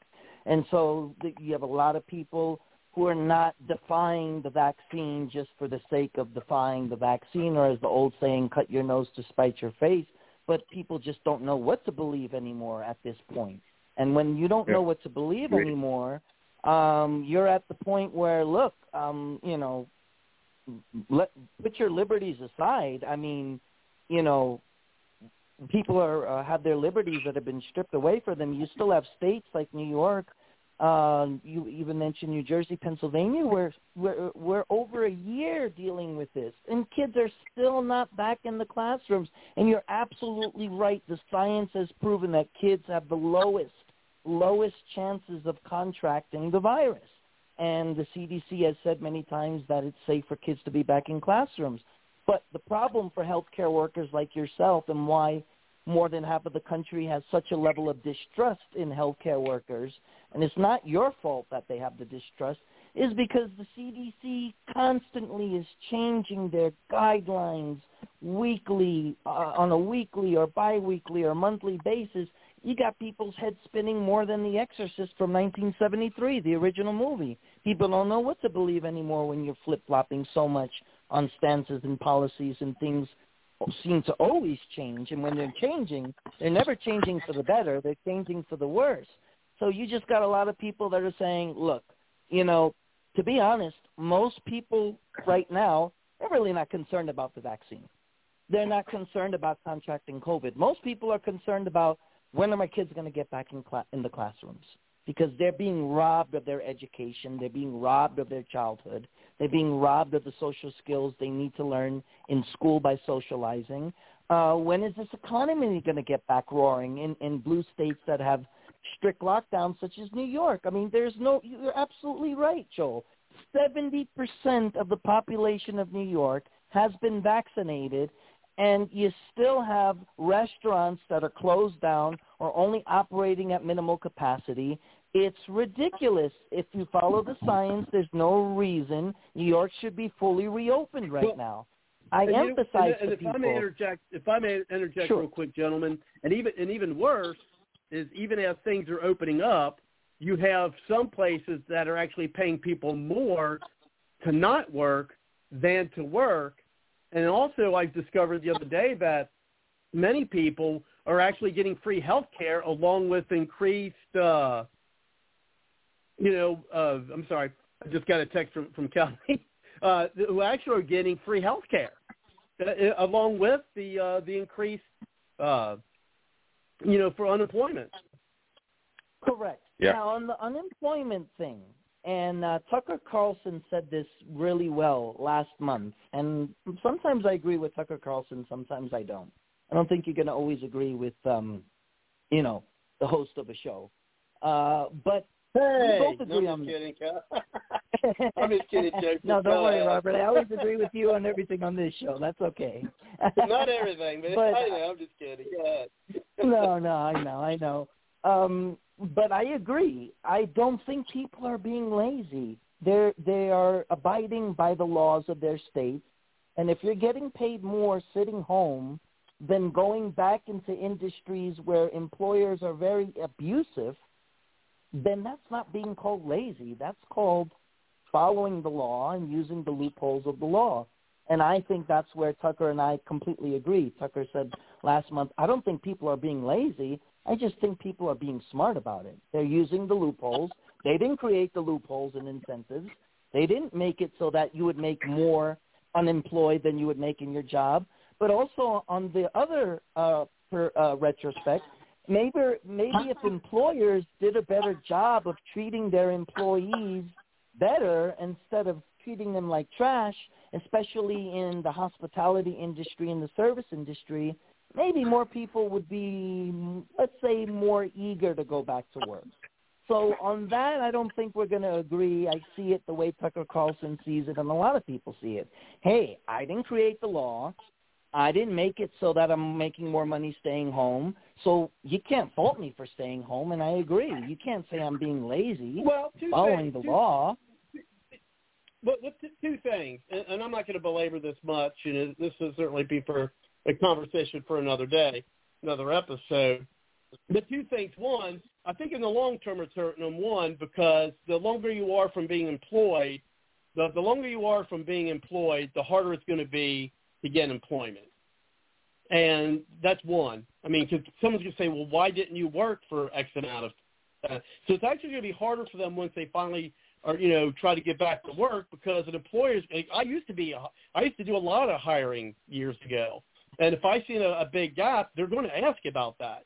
And if there's a lot of hiring and people aren't taking jobs, I mean, if I'm just saying as a hiring person, if someone said, hey, look, I was making more money not working than working, I'd be like, nah, I'm not hiring this guy or gal. I personally, as a hiring employer, I wouldn't do it. I mean, I had a small business for about 10 years as well. I'll be honest with you, I wouldn't do it. If someone, during an interview said, oh, yeah, well, hey, I was getting free health care. I was getting, paid more not working than working. So I decided, hey, I'm not going to do it. I'm not going to work. I mean, that just, at least for me, I can't speak for anyone else, but I can't imagine many employers being like, oh, yeah, I get you. Because they're just not going to, I just don't think employers are going to see it that way. Second, also, if you're not working, when you're not working, you're not contributing to your, if you have any type of 401k, you might be able to buy a separate IRA or something, certainly, but you're not contributing to, your retirement. And then three, how can you say you're contributing to? I mean, I guess there's other ways other than employment, certainly, to contribute to society. But I mean, how can you really be like I'm contributing to society. Now, unless you're using that time to volunteer, to help other people, or do something, be productive to help society in some way or another. Like, one thing I did, because, I was in 2012, one of the ways I was able to do the show for 5 days a week is because, I got laid off. I was laid off for a year and a half. I got a college degree, graduated cum laude from a pretty good college, and I couldn't find a job. I was practically begging for work. But while I was working, I was doing the show. I was campaigning. I was campaigning for a presidential candidate at the time. And then, for the time I was in unemployment, you had to still search for work. But, I practically, and finally I got on board with the company that at the position I was in was 100% commission. So, I'm like, well, it's working. I'll only say one thing to that, and I do agree we'll leave it as a different topic for another show. The most abusive industry right now, and the industry that has the most desire where they're giving all kinds of bonuses and incentives, is the service industry. But there are two sides to it. I know, and I've heard the horror stories from people that I know, that the employers are very abusive in the service industry. So if employers want to incentivize people to come back to work, I find it ironic that the employers that are most desperate in offering bonuses are the ones that tend to have the most abusive employers, and then they have the lowest retention rates of a revolving door. So I'd say, and leave it at that, it's a two-way street. Employers need to look themselves in the mirror and also realize that they are contributing to a lot of people who you can't blame them if they don't feel eager or enthusiastic to get back in an industry that just spits you out and walks all over you like the rug. So I think it's a two-way street. I think employers need to do a better job.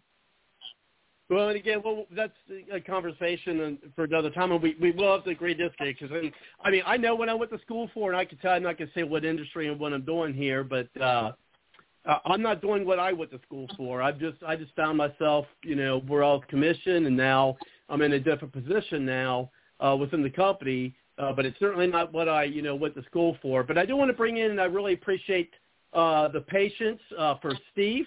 So, Steve, if you've got any comments or questions for our guest tonight on our, topic this evening, I really appreciate it. But thank you very much, Steve, for coming to the show. How are you tonight? Doing better than I deserve, Steve, from Indiana. I've got a new headphones, and can you hear me pretty well? Yeah, there you go. Thank you. Oh, you can hear me pretty well? Okay, good. Joel, you are a patriot, Joel. You're a patriot, man. You did the right thing. Thank you. I know there's so much confusion going on, and Steve, the show knows Steve as a guy that's been into holistics for 14 years. I've been investigating corruption in Big Pharma for over 10 years, and so I can help you clear up a lot of confusion, because I was, 14 years ago, when I couldn't get healed of my upper respiratory infection and had to get into holistics. I've been healed numerous times from just simple holistic supplements, something as simple as magnesium. A book called The Molecular Vision of Life, written by author Lily Kay. And she goes into Rockefeller Medical University in New York City, engineered the current Big Pharma industry back in the 1930s. The corrupt Big Pharma that you see today, Joel, engineered by John Rockefeller. And Lily Kay goes into all the evidence in that book, The Molecular Vision of Life. And neurosurgeon Dr. Russell Blaylock is the one that slapped me around over a decade ago about how corrupt Big Pharma is. How he had challenged in Hawaii. He challenged the entire Department of Health in Hawaii to an open debate about vaccines causing brain damage over a decade ago. They didn't show up for the debate. Neurosurgeon Dr. Russell Blaylock. Then you've got virologist Stefan Lanka in Germany. Stefan Lanka, Stefan, last name Lanka, Lanka. He's going into your entire education system that the fact that viruses harm the body is totally incorrect in the first place. He offered a $100,000 reward to prove that airborne viruses even exist, including measles. And that went all the way to the Supreme Court in Germany. And this was like back 18 years ago. And so one of the first things they teach you in holistics is that these airborne viruses, the idea of an airborne virus, and that's why we've got people that haven't been sick in this country in 50 years. Why? Because they're not taking any yearly flu shots. They're not on any big pharma. They're on organic foods. They're getting their supplements. They're getting their nutrition. But what can kill billions of people is the two words called conspiracy theories, which the CIA and the mainstream media has been pushing to the American people since the death of John F. Kennedy. They've been pushing that word conspiracy theory. So the truth about how health really works, and I've got an 800-page book, Joel, of all the corruption in Big Pharma that goes back 200 years. The title of this book is What Really Makes You Ill, Why Everything You Thought You Knew About Disease Is Wrong. Goes into over 200 years of corruption of Big Pharma. This whole idea of an airborne virus just being just totally corrupt. And the flu shots, you had an epidemiologist that worked at the CDC, Timothy Cunningham, 3 years ago. They tried to say he drowned himself. Why? Because he was trying to expose how deadly the flu shots are, the yearly flu shots are. So this corruption goes far back. The autism rates in children exploded starting in the mid-'90s. What happened before the mid-'90s, Joel? 1986. They made the vaccine industry immune from prosecution. Pfizer cannot be held accountable because they're immune from prosecution. Some people claim that was 1988. Vaccine manufacturers are immune from prosecution. Right after that, the mid-'90s, autism rates in children just exploded. And people wonder, why did cancer explode? Maybe because before the 1980s, your polio and other vaccines had cancer viruses. One of them is called SV40. Did they intentionally put cancer viruses in the vaccines so that the cancer rate in the population would explode? So, Joel, these vaccines have been killing people since World War I, and who gets to write the history of what happened in this country? The victors write the history. Those that conquered write the history. But, yeah, John Rockefeller and Big Pharma, they engineered this system at Rockefeller Medical University in New York City in the 1930s. And so check out those books. The Molecular Vision of Life, I know it's 300 pages. I know the 800-page book, but these books will open up your mind, Joel, to what these holistic doctors have been saying for a long time. I heard about airborne viruses being a scam over a decade ago. That was one of the first things I learned about the airborne viruses. It's a scam to get you to, because who's going to go get a flu shot if there's no benefits from getting the flu shot? And the flu, it mutates every year. And then people ask, well, Stephen, if it doesn't exist, why are people getting sick? Because nutritional deficiencies and toxins. From what I'm hearing from Stefan Lenka, viruses are produced in your body to remove toxins out of your body. So what they're doing is taking something, taking something all natural. Yeah. They're taking something all natural and they're criminalizing it. And it's COVID-19. You failed the test, Stephen. You're a bad person. You're a danger to society. You failed the COVID-19 test. No, what you did on that PCR test, the same PCR test used during the AIDS situation in the 1980s, which my grandfather told me AIDS was created in a laboratory. And this research that was created in the laboratory in 1961-62 at the University of UCLA.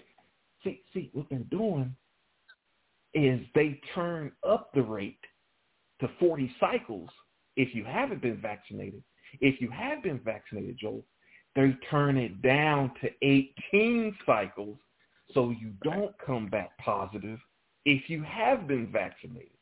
You see how correct that is? Oh, yeah. Why do we have people? Why do we have people that haven't been sick in 50 years? It doesn't make sense. If flu shots were so wonderful and big pharma and vaccines were so wonderful, why do we have people that haven't been sick in 50 years? Why in the country of Japan, and Joel, look up Japan. The nation of Japan fights against vaccines more than anybody else in the world.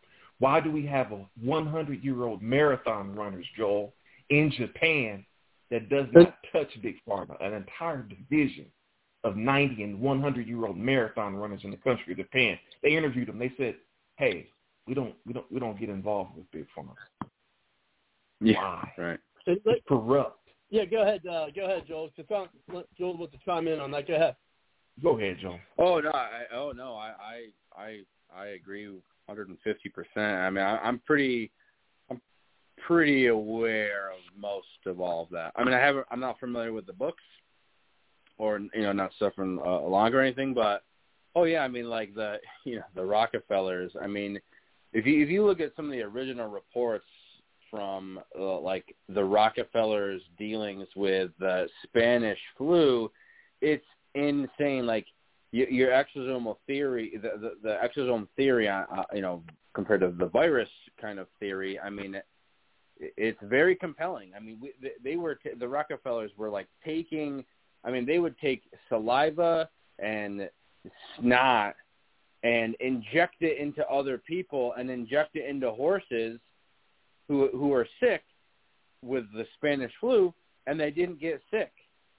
And if you kind of go with the current standard of I guess virology or immunology of virology or vaccine, whatever you want to describe it, I mean, that would, people wouldn't know what to do with themselves if you told them that I'm going to, inject you with my own bodily fluids and I have, the flu.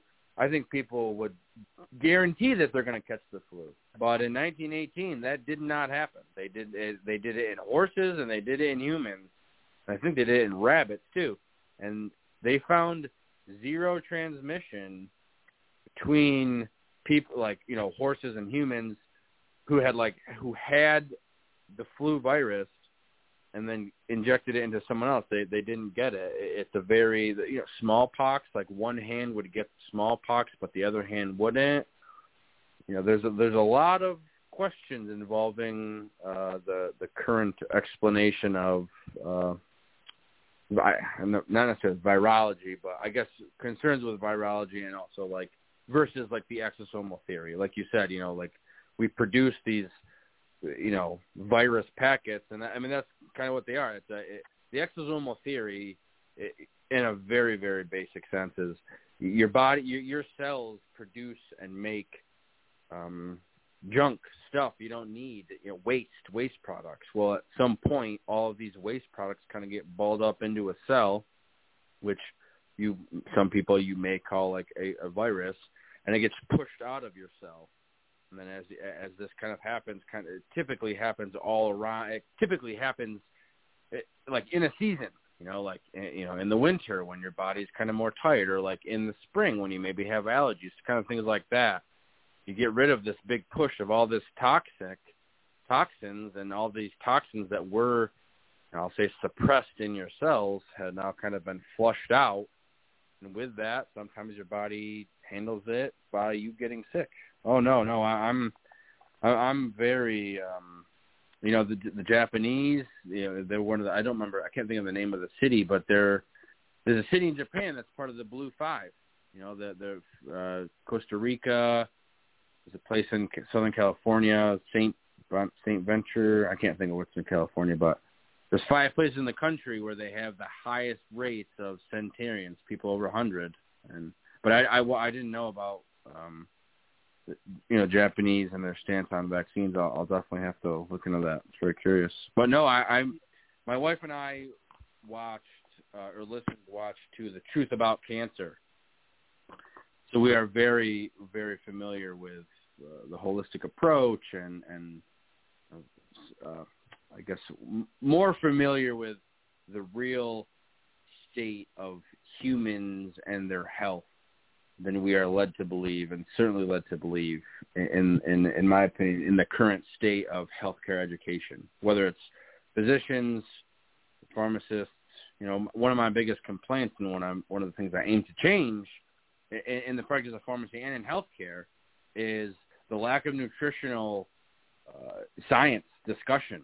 You know, I mean, we have very vague discussions about nutrition, but I think, you know, I believe God created our bodies with specific intent, but, you know, outside of the religious aspect, our bodies are made to do incredible, amazing things, and food and the sun can get you there pretty easy. But when you have 10 companies producing 90% of the GMO food that you're eating, it's very difficult to achieve what your body can really achieve, and because you're missing out on so many, you know, key nutrients, ingredients, and things like that.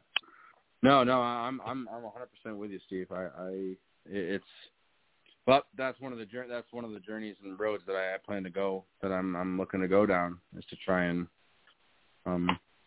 change that so that people know, people can have an understanding of what their bodies can do and who they are, what they're capable of. I don't think people even have a clue.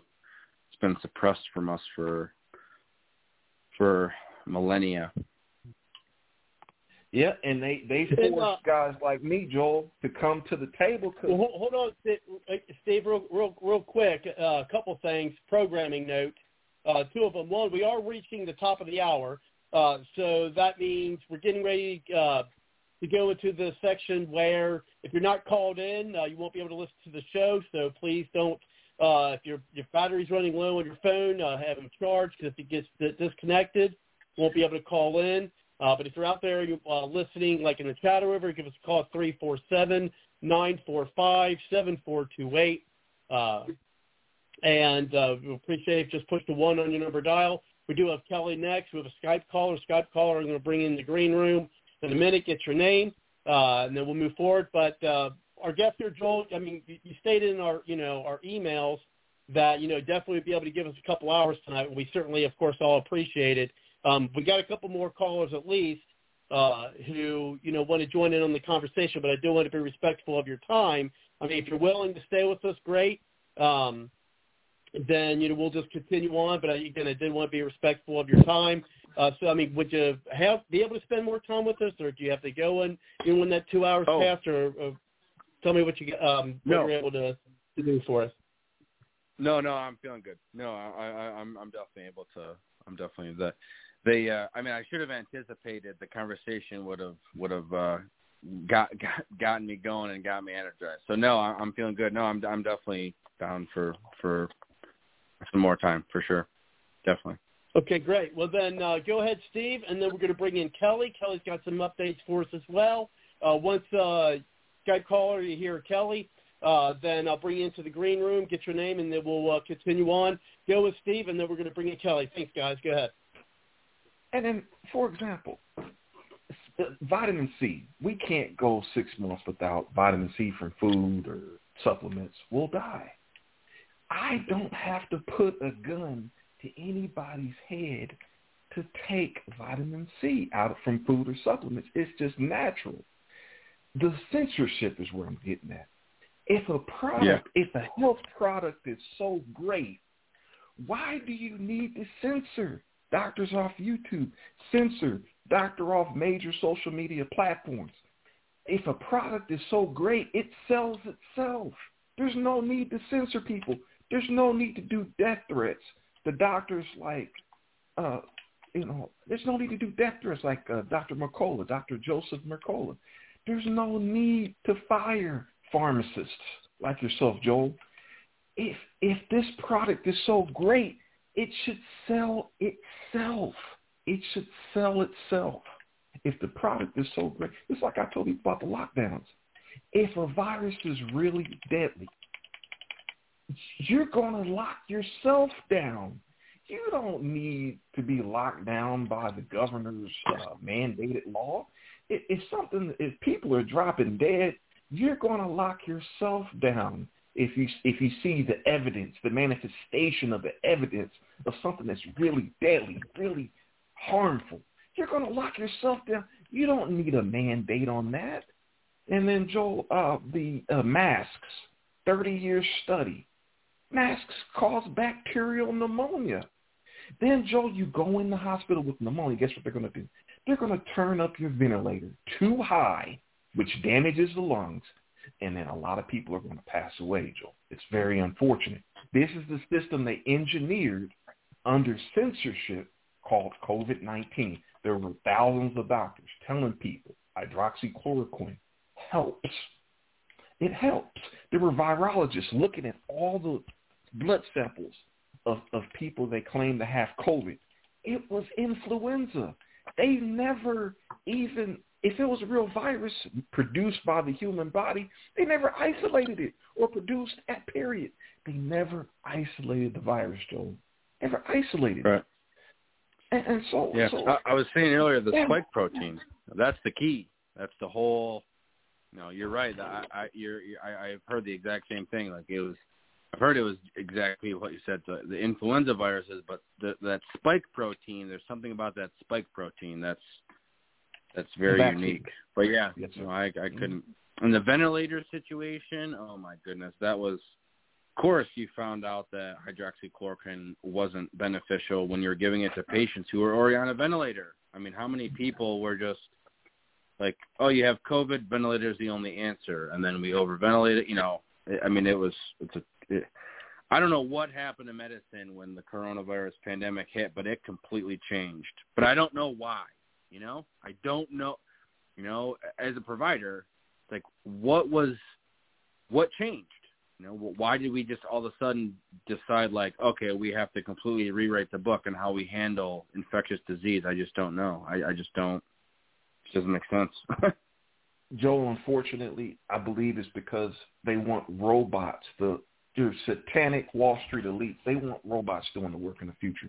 They don't want to pay you technological unemployment for laying you off. They want robots to do most of the work. So if you look at the Georgia Guidestones, Joel, they're located 2 hours east of Atlanta in a town called Elberton, Georgia. On the Georgia Guidestones, and you can Google this, it says keep humanity's population at 500 million. Well, Joel, if you're a trillionaire and you have a plan to kill 7 billion people, you would need to engineer into the education system of college, university, health class, and high school. You would need to engineer a system where people believe in airborne viruses. You would need to engineer a system of propaganda in the mainstream media to push those airborne viruses, Joel. That way, then people will come in and get this vaccine, which, according to Dr. Judy Mikovits, 30 to 50 million people may die from the vaccine within 2 years, Joel. So they want to reduce population. They want robots doing the work. You're dealing with satanic people, like in Hollywood, they practice the Kabbalah, which is Jewish magic. Well, they believe Satan's going to bless them with the blessing. This is the evil stuff they do. I mean, one thing, Steve, and then I want to get Kelly in, because the time here this is probably one of those shows we could have spent in a fourth hour, but unfortunately we don't have that. And so Durham is 2 hours up. And of course, we will bring things around in our roundtable discussion, and hopefully we'll be able to get Joel back on for some of these other topics. Now, one of the things that I do want to bring Kelly, and we do got the Skype caller in, is that one of the things you mentioned that may think of, is your observation, Joel, on how it is affecting women's, and I agree with you on in some of those points there, Stephen, is that, yeah, I do think that the COVID-19 vaccine may be used for population control as a population control method. Again, we'll have to see what comes out of if there's any investigation for it. But I think that there's certainly a possibility. But then when you pointing out, Joel, that you're seeing how it's actually affecting women's menstrual cycle. I wonder if that's just kind of a bellwether for what we could expect of possible long-term effects of the, of this vaccine. I mean, if it's affected women's menstrual cycle, is that something that's, just happenstance, or is that something that's actually, been designed inside the vaccine? Well, so one of the, and I kind of just heard this, it's from a very reputable source, but I don't know necessarily where she got it from, but I think it's from Pfizer. I believe it's from Pfizer's study. So when your body, you get the shot, your body starts to make the spike protein, which I've heard is like what the pathogenic, what makes you sick. That's what we want to prevent from getting coronavirus in the future. The coronavirus, the disease, COVID-19, is a spike protein. Well, when you make it, it goes all over your body, all of your different tissues, and that's what happens with drugs as well. For the record, drugs go into your, they go into your cells all throughout your entire body, in your tissues, as from 10th grade biology, right? Well, it's about the spike protein was found to be about 0.3% accumulating at about 0.3% throughout your entire body in the tissues. It's found to accumulate at about 1.3% in the testes and about 12% in the ovaries. And that was only after, I believe she said it was only 2 days. And like I said, I believe this is from Pfizer's study, but I didn't look at I did not personally see this from Pfizer's study. I'd have to go back and double check that. But I mean, exactly what you said, Robert. That's concerning. I don't know. I'm not sure. I mean, it's also been the pathogenic. I'll tell you, COVID's crazy. It's crazy. People lose their sense of taste. People lose their sense of smell. People have bleeding. People find out that they had cancer they didn't even know about. There's something with your immune system is like activated and triggered. It's such a bizarre phenomenon, and bleeding is one of the issues. Not necessarily specifically menstrual and women's bleeding, just about like bleeding in general. I mean, that was kind of a big thing. A couple 2-3 months was like that was the new symptom that were happening, was like people having these,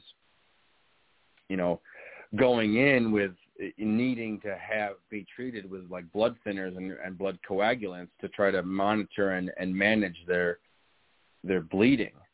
So it's very interesting, whatever the relationship is between like the coronavirus.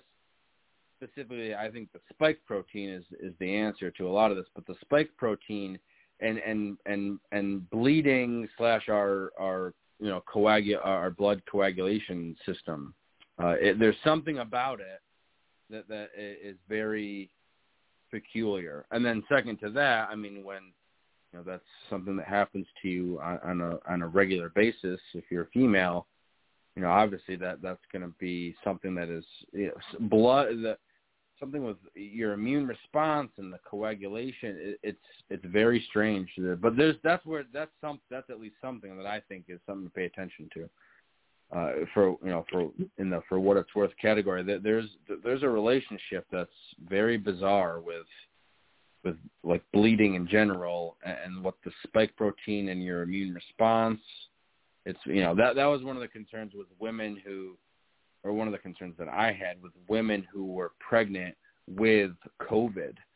There was a concern that women who were giving birth, after like in labor giving birth, were having a lot more bleeding if they had COVID because of some dynamic with the coronavirus or the spike protein is what I believe, and something in the clotting cascade, which is your blood's ability to not bleed out when you have a cut. There's something really interesting about it.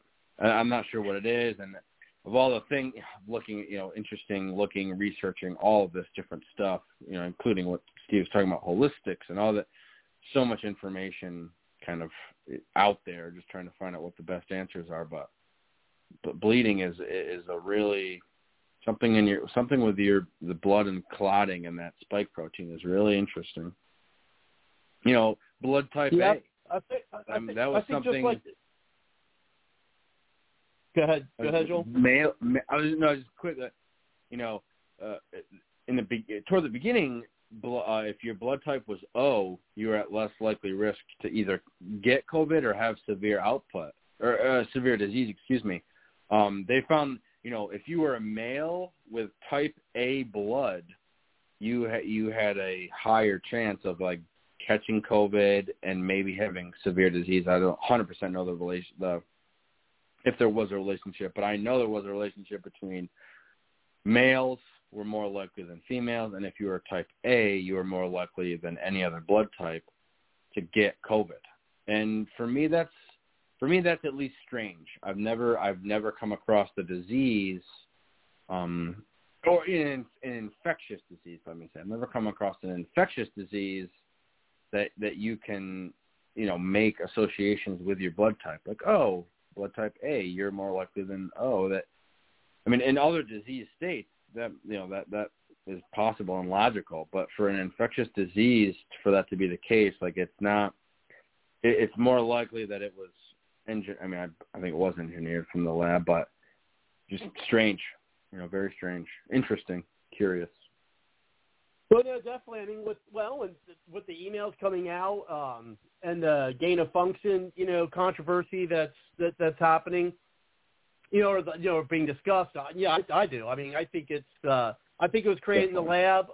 Part of me believes that it was a bioweapon because, frankly, I think that the Chinese look, we got so many people, we don't care if a bunch of our people die. We don't care. I think that their mindset may be, let the weak die and leaves left the strong. I mean, again, that's just my thought. I mean, I don't have even anecdotal evidence for that. It's just that's kind of my thought. And I think just like the election in 2020, I think it's going to be we're going to find out the truth. I just think it's going to be a long time before we ever do.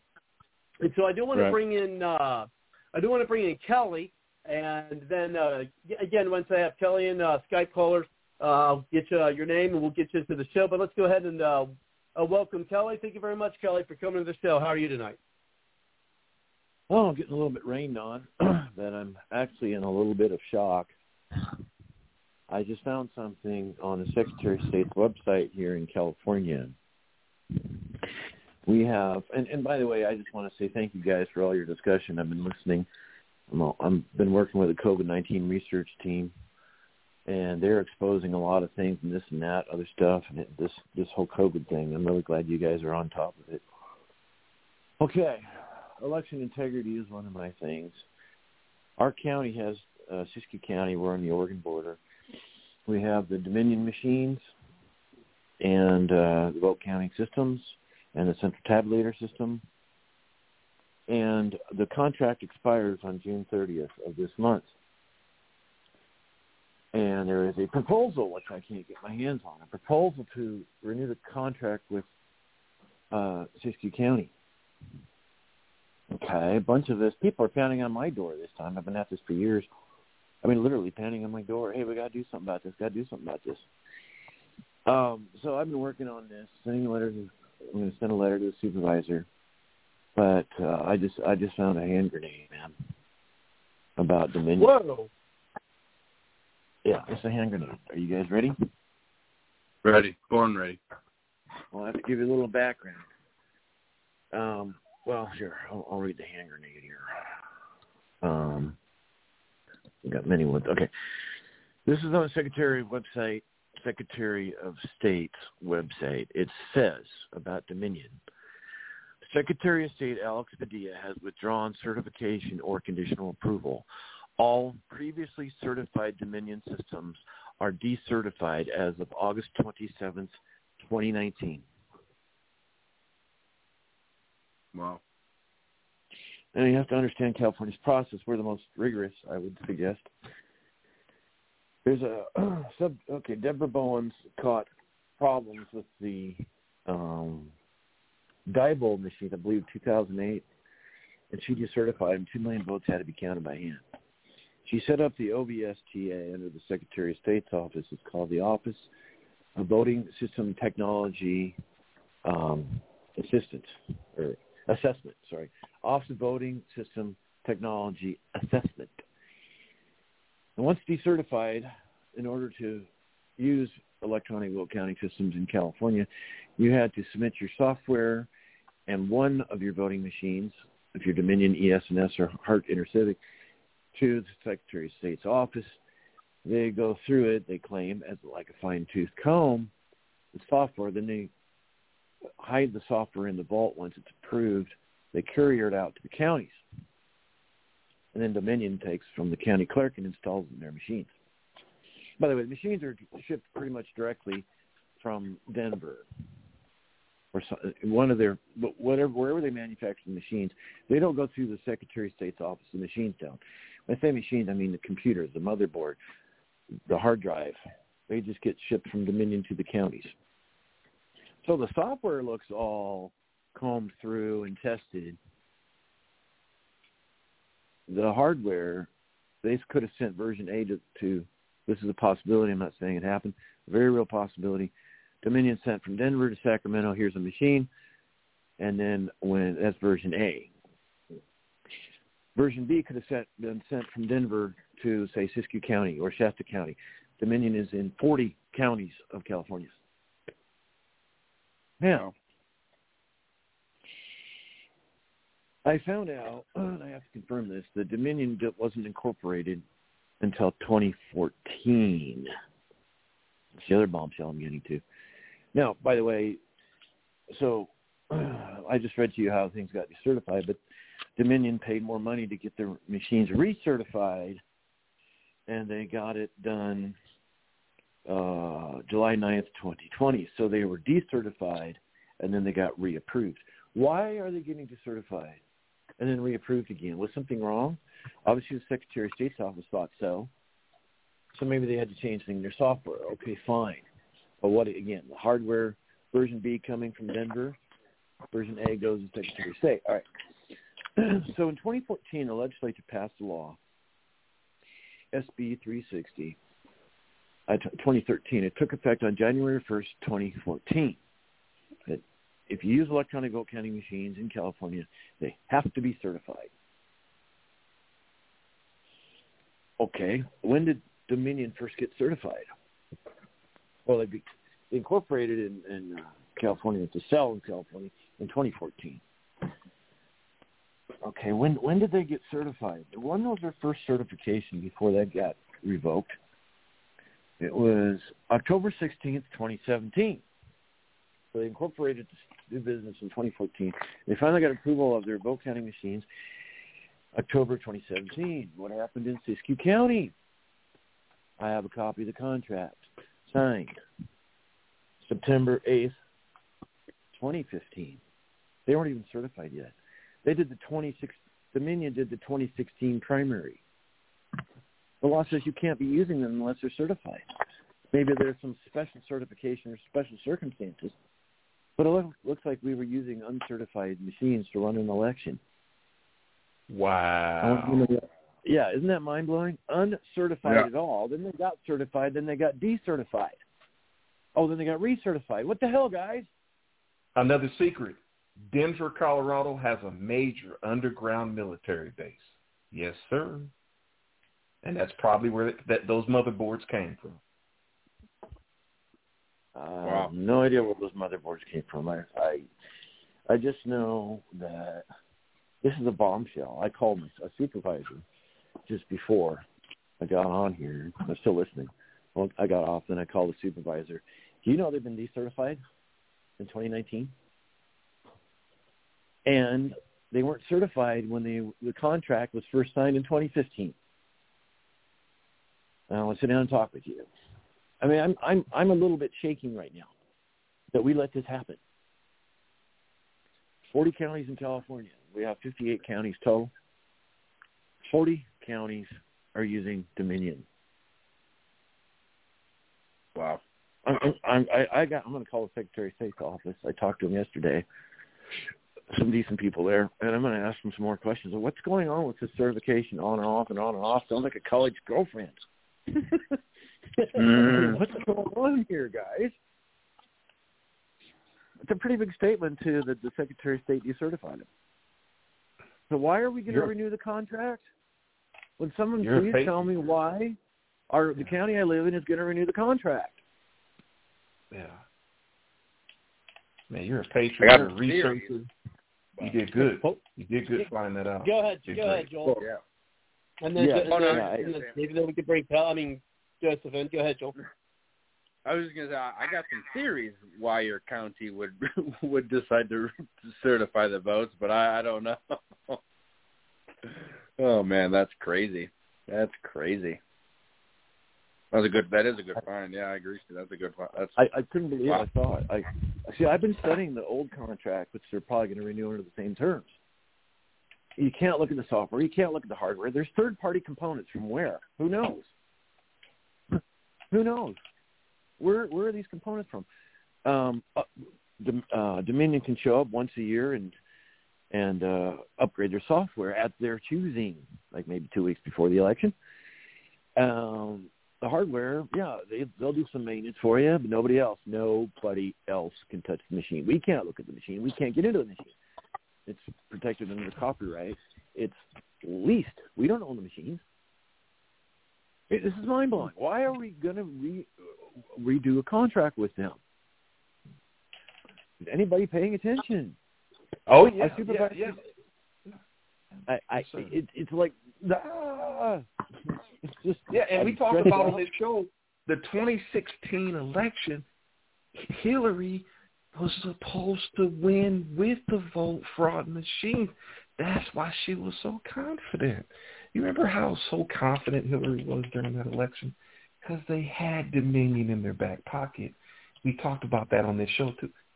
She was supposed to win. When she didn't win, that's why they attacked Trump so hard. Because she didn't win in 2016. They had the vote machines ready to go. And then Bard loves to go over what Joe Biden said, that we have the best vote fraud team. Oh, yeah. Right. Yeah, when he said that, I thought I had that clip. We got John on the line. We're going to bring John in shortly, but we do want to do a roundtable discussion. So before we bring him in, Joseph, did you want to comment on anything we've had since the last time you spoke, or should we bring in John, or go ahead, Joseph?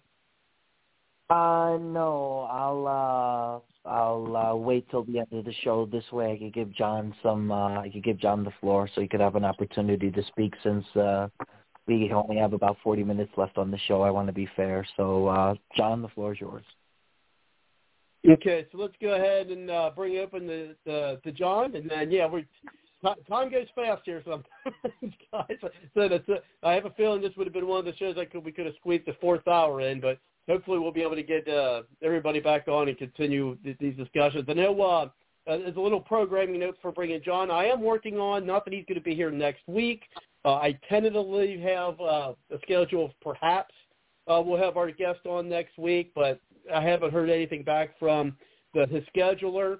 And we're working on having Jim Renacci on the show. He was a U.S. House of Representative in Ohio. He announced actually today, and that's probably why I haven't heard from his scheduler yet, because it's only been a couple days since I spoke with the scheduler, or maybe about a week, maybe not quite a week, but he just announced today that he will be running against the current Ohio governor, Mike DeWine, and the GOP primary for governor here in Ohio. So we're working on getting him on the show. One of the things I was hoping to talk about tonight, we probably, for those listening to the podcast, you want to hear about why should Joe Manchin leave the Democrat Party.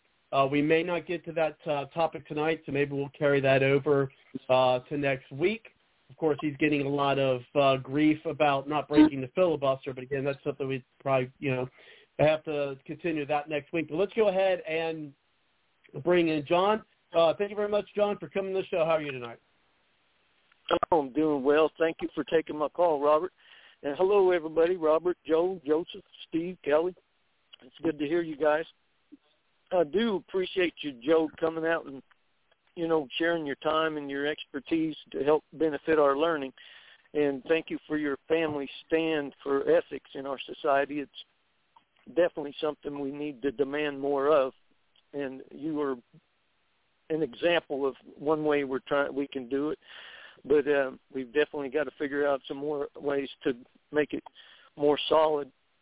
I was noticing you talked about Pfizer earlier, and I was noticing a few interviews that one of the gentlemen, Dr. Michael Yeadon, he's a former vice president and chief scientist over respiratory and research for Pfizer. And if you go to covid.daystar.com, again, that's covid.daystar.com, he's done a few interviews, and he even uses the word evil. This stuff is evil. Now, I don't know what caused him to separate from his company, but he was in the office out of the UK, and he's speaking out about this stuff and saying, hey, I wouldn't give it to anybody. No one should be taking this stuff, and this guy was there for 17 years. Anyway, covid.daystar.com has a bunch of different people that are involved in the industry, like nurses that took the virus, whatever vaccine, whatever. It's not really a vaccine like you guys are mentioning, and they've had problems, and I appreciate you talking about the VAERS program or whatever. And anyway, they have all these different doctors that are speaking out in their own knowledge and wisdom, like Dr. Tenpenny, and she's got her own website too, just drtenpenny.com. And then there's Carrie Medej. I'm not sure how to pronounce hers. It's stopworldcontrol.com. But at covid.daystar.com, most of all these people, there's videos there because they kept being kicked off of any of the Google, YouTube stuff and whatnot. So this other alternative establishment put together this particular page, covid.daystar.com, in order to make sure that people are getting the message. And like Dr. Tenpenny had mentioned, there's 27 FDA-approved drug therapies to deal with this already on the books. And she puts together a paper with all the listings of, the different things, and it includes, hydroxychloroquine and ivermectin and remdesivir and I can't remember all the different ones. There's quite a few of them, but Dr. Tenpenny also talks about what you guys touched on, in the sense that the nanoparticles that are being used, some of the stuff was developed from DARPA, like the hydrogel that's being used and the silver dust. They are actually some form of biosensor that, with the use of the gain-of-function stuff that you touched on, Robert, they can actually develop this supposed vaccine down the road into a bioweapon. And they talk about all these different things on these different videos, but the Michael Yeadon thing, being the vice president and chief scientist officer over there at Pfizer, speaking out and saying this stuff is evil and blah, blah, blah, it just floored me. I was like, people ain't even listening to this, and no wonder he's getting kicked off of these different shows in different places, or not allowed to be put on the mainstream, media or on the big tech websites and whatnot. So I was just curious if, Joe, are you familiar with any of these doctors, or the, covid.daystar.com or Dr. Tenpenny or control.com? So I'm not familiar with the sites specifically, but I am familiar with Dr. Tenpenny. I have seen some, the videos with Dr. Easton, or Eaton. Oh, from the CEO from Pfizer. Yeah, I have seen those. I have seen some videos from Dr. Tenpenny. Yeah, I mean, just, if I can quick, just for, I guess, the site plug, AmericasFrontlineDoctors.org, AFLDS.org, is an organization that I'm working with. They're the only organization still fighting for our constitutional freedoms in this country. So I wanted to throw that out there as another, means of places to go for research, information, truth, if you're looking for legal help, advice, for whatever issues you're running up against. But I have to get back to what you're discussing, John. Yeah, I have seen some of those. One of the interesting things you talk about the biometric tracking and things like that. I think it's SM-102 is the chemical name for the lipid phosphate, or the lipid gel that they use to get the mRNA into your body, and it works to make it a smooth transition. And then I've heard a couple people having liver issues, and I watched a video today of a woman who passed away from a liver issue, and your liver is what produces luciferase, and that's the compound that they are using. My understanding is that's the compound that they are using to track to see if you have COVID or not. So what I very vaguely understand is when you get the one of the things that one of the plans, like you said, John, about like the biometric tracking, this luciferase is what will attach to something. I believe it's the coronavirus or the spike protein. This luciferase is what they are going to use as the means for the initial biometric tracking system. I don't know. I don't know the degree to like how much all of that is true. Not that it's not true. I just know that the name of the compound is luciferase, and your liver, it really jacks up your liver. Your liver recovers after you make it, or after your liver deals with it. But that is my understanding is that is the compound that they are using. It's like a fluorescent. You look at like a fluorescent dye almost, like under a UV light, except it's in your body to track, I guess, whatever biometric they want to track. But luciferase is the name of the compound that there's an association with something that's in these shots, and luciferase, this compound that they use. And I think that's what they want. I think that's what they want, obviously, but I think that's also what the point of part of the vaccines is to be able to tell who's gotten the vaccine, who's gotten COVID, as we continue to, move on with time, how do you know who's got it, who doesn't have it, how do the vaccine passports work? Well, I think now they want them on your phone. But I think eventually the end goal is to just, look at a scanner or even your phone scan. I feel like I saw videos in like Korea or China, like South Korea or China, where that's what they do. That's what they want. They can just like scan your arm or your something, and if you have this, I think luciferase is the compound that they're scanning for. Luciferase combines with the coronavirus or the spike protein or something and that's what they're. Like I said, I don't know that that's how true all of that is, but that's kind of what I've put together, in kind of reference to what you were talking about, John. Luciferase is this compound, and there's something to do with it and its relation to coronavirus or the tracking or, like you said, the biometric data. It's very interesting, very strange. And then Bluetooth. I'm sorry. Bluetooth. AstraZeneca vaccine was popping up too. Yeah, on Bluetooth scanners. Yeah. They call digital vaccines, but what they really want to do, ladies and gentlemen, when the 5G deployment and they finish that infrastructure for the 5G, is if you're an enemy of the government, they can trigger your vaccine to kill you. And they test in China. And, of course, you're always going to have people that's going to call us conspiracy theorists. But that's how you got to kill billions of people. Those are the two words we're going to use. Conspiracy theory. Conspiracy theory. Well, hey, we've got videos of people having the AstraZeneca vaccine, and it's popping up on their phone. AstraZeneca vaccine is popping up on Bluetooth. What's going on? So that's what we have to do. When they start using those words, conspiracy theory, we're going to have to hold them to their feet to the fire. And we're going to end up protesting. We're going to have to end up in the street. I'm going to have to get a bullhorn, pay $100 for bullhorn. We're going to have to protest like never before. It's just the facts. Can I jump back in real quick? I've been saying that. I've been saying that a lot on the not just for this, for a lot of things. It is unfortunately.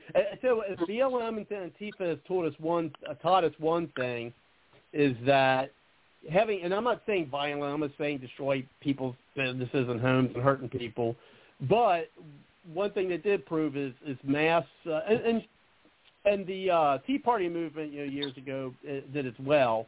Is those type of mass movements and protests, they do get attention, and I agree. I think for not just this but many things, we really do need to get out in the streets. Go ahead, guys. Can I jump back in? But go ahead, John. Oh, thank you very much. I don't know who was on the show, but you might remember, Robert, a long time ago when I was talking about the technology that was coming in the future was going to be sensors in our clothes and our shoes and the sidewalks and all kinds of different materials at the nanoparticle level.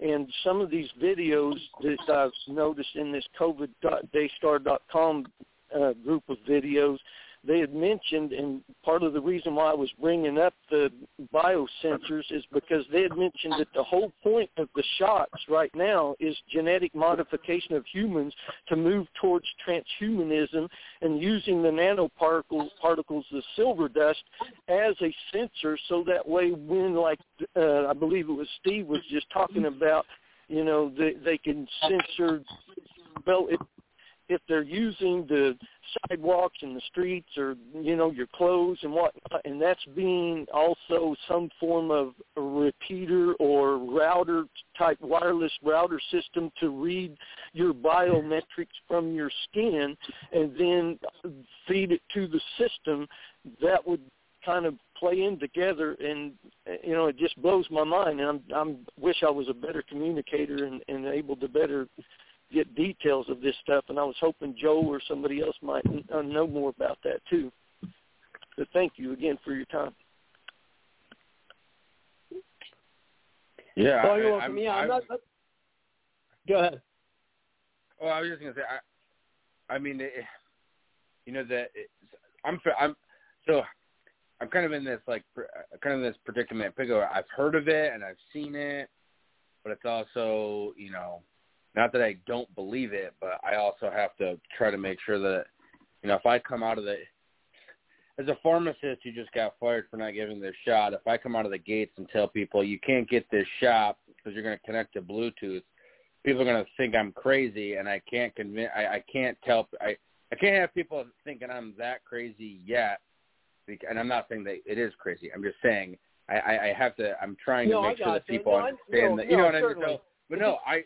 But to go back to John, I 100% agree. I 100% agree with what you're saying. I think that's potentially what is happening or coming. And if it's not happening or coming now, I believe. And Steve, you touched on it too. I think that's I fear that is the end result or the end plan for very evil people. It's so crazy, crazy. Yeah, well, and you made a point. Steve, is that it is interesting that a lot of things that were considered, and I don't know if it's the case. I don't know. I don't have any evidence right now, but because we don't have the evidence doesn't mean it's not happening. But right. But I do agree. Just look at what the so-called conspiracy theory when they talk about the elections. All of that's a conspiracy. I think that's going to pan out to show that. Yeah, it's going to be proven that the election was rigged or manipulated. That's probably a better word to use. And then I think that later on these things are going to prove out. I don't want to bring this up on the show, but now they're starting to show more stuff about UFOs. But we'll see how that pans out.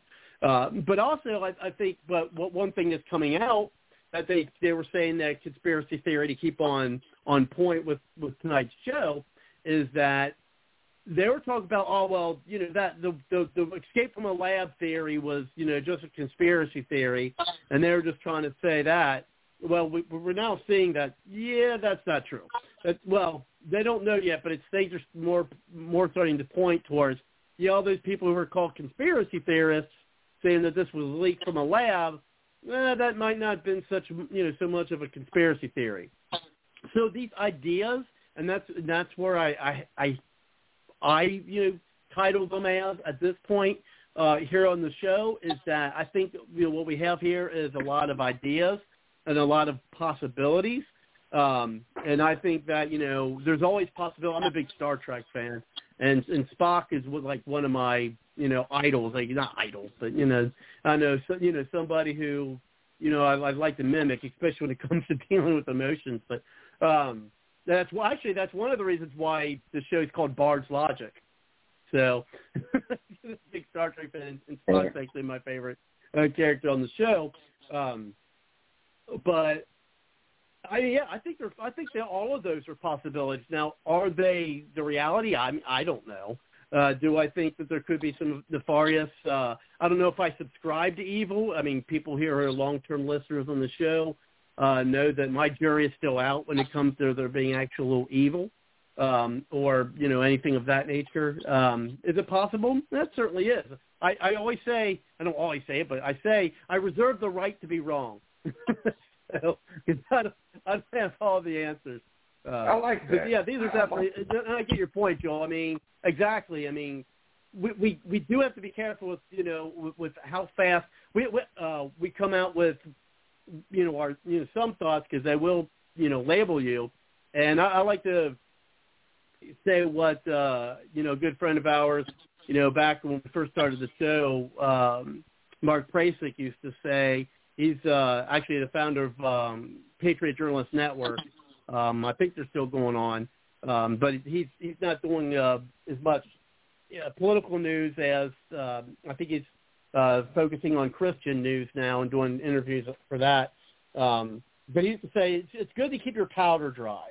He used to say that to me all the time. We'd be talking behind the scenes, about different information we may have, or we're at least speculating that we have.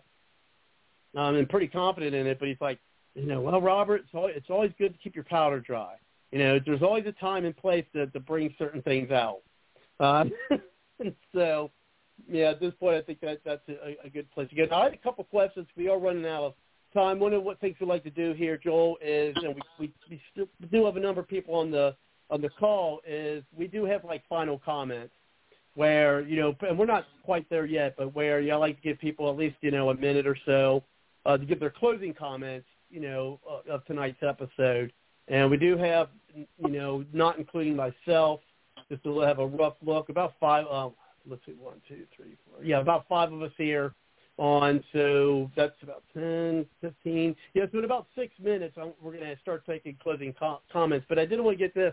So when the story first came out, and I'm a big fan of OAN. I mean, I think one day OAN very well may take the place of Fox News when it comes to be the, at least the national source, or the TV national source of news. So, I mean, when your story broke out, when this happened to you, did they reach out to you, or did you reach out to them, or? Yeah, I'm kind of curious when I see people on different shows how that happens. Sure, yeah. So I have, so that was, most of the connections were made through America's Frontline Doctors. I mean, that's probably the easiest. Like I don't even, honestly, I don't even remember, I don't even know how I knew about America's Frontline Doctors. I had reached out to them well before I had been fired and said, I sent emails to everybody. I mean, I'm the Federalist. I mean, I was sending emails titled like "Help Save New York" because like this crazy stuff happening, and no one got back to me. And then when I got fired, I started, people kind of started getting back to me. But no, it was through America's Frontline Doctors. Some of the people who work in the organization had contact information from some journalists at at One America News. So they just kind of, they reached out to them and said, hey, I have this pharmacist who was fired for refusing to give the shot. Are you interested in the story? And they said yes. So that just kind of through the grapevine, but the context came from people within America's Frontline Doctors who had contacts with, I mean, from a couple of different news sources, a couple of different news people. But this just so happened that the OAN was the first organization that reached out to me and actually got the story on the tube. So. Okay, I was always curious about how that, on how that works, because we had, being here in Cincinnati, Ohio, I'm sure you've heard about this. Is when that kid, the Sandman, from Covington Catholic, that's a school, that made big news. That's actually, I don't live very far. I live maybe about 20 minutes from that school when that story broke out. I didn't know that. Yeah, so it's kind of cool to see. Something not cool, but I mean, something like just something that close, and just how it made national news like that. But. Yeah. So that was kind of by choice, by chance, kind of. Oh, you kind of have my chance. So what's next for you, Joel? I mean, is it something? Okay, now Kelly, I don't know if he sent me or if he is going to be sending me his closing comments. He had to go, so I might be reading off his closing comments later. But since we are unfortunately run out of time, so what's next for you, Joel? Except I'm hoping we have you back on the show, so you definitely had some fascinating information. I would like to have more conversations with you. But what's next for you with either working or is it if you can say and you may not be able to, and which of course is understood. Is there any type of lawsuit or anything that you think may be pending, or anything you could talk about, or? Yeah. So I think we're still in the primary stages of a potential lawsuit. I'm not 100% sure. I mean, kind of it's so bizarre. I mean, the letter that the company me after I was terminated, right? The letter they sent me said I left voluntarily, and the reason was I disliked working with the public. So first off, like we can't if a lawsuit was even going to happen, it can't happen if the letter says that I quit.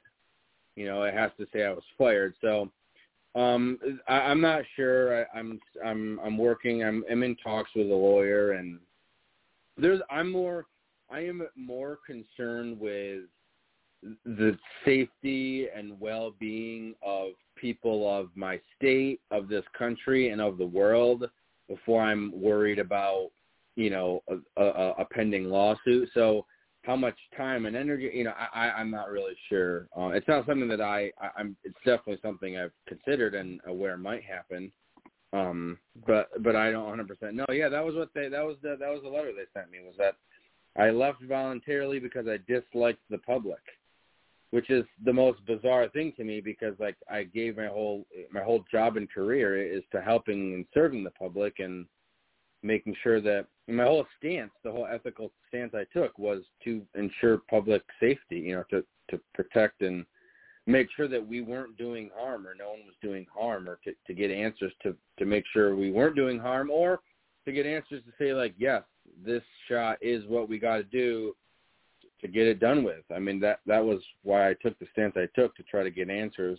And then in terms of what I'm doing for work, my wife and I have a small business that we run.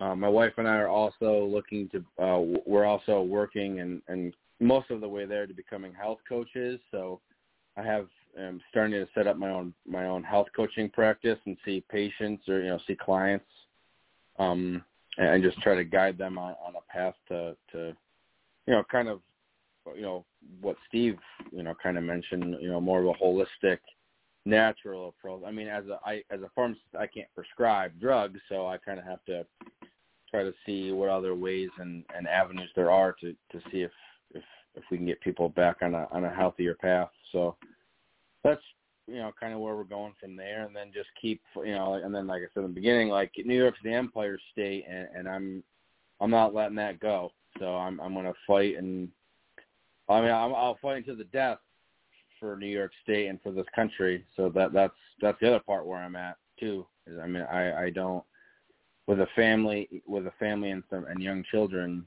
that I don't see this ending any other way except fighting until I get and we get what we want, or until the death, because I'm not gonna just roll over and have my kids and everyone else's kids and everyone in the whole. I'm not just gonna roll over and let people just walk all over us and not, you know.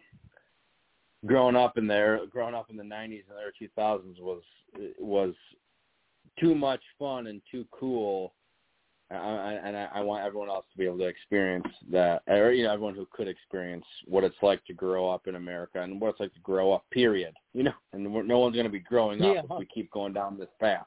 So that's kind of where I'm at. Well, no, as I said, we certainly agree with the fight. I mean, personally, I'm never going to feel like I could tell anyone what to do. But if it was me, it ticked me off that they lied. And so, I love revenge movies, Joel, like The Count of Monte Cristo. Both of them are probably some of my favorite movies. And I like, that one, and then Taken, the first Taken. So I like those type of movies, and I think that, I'm not saying we go out and, eliminate anybody in that manner, but I'm saying, like in the other movie, but I do like revenge movies, and I think because people need to, for me, it's about justice, more than revenge, but, and I hope you do sue them, but especially since then they went out and lied about you.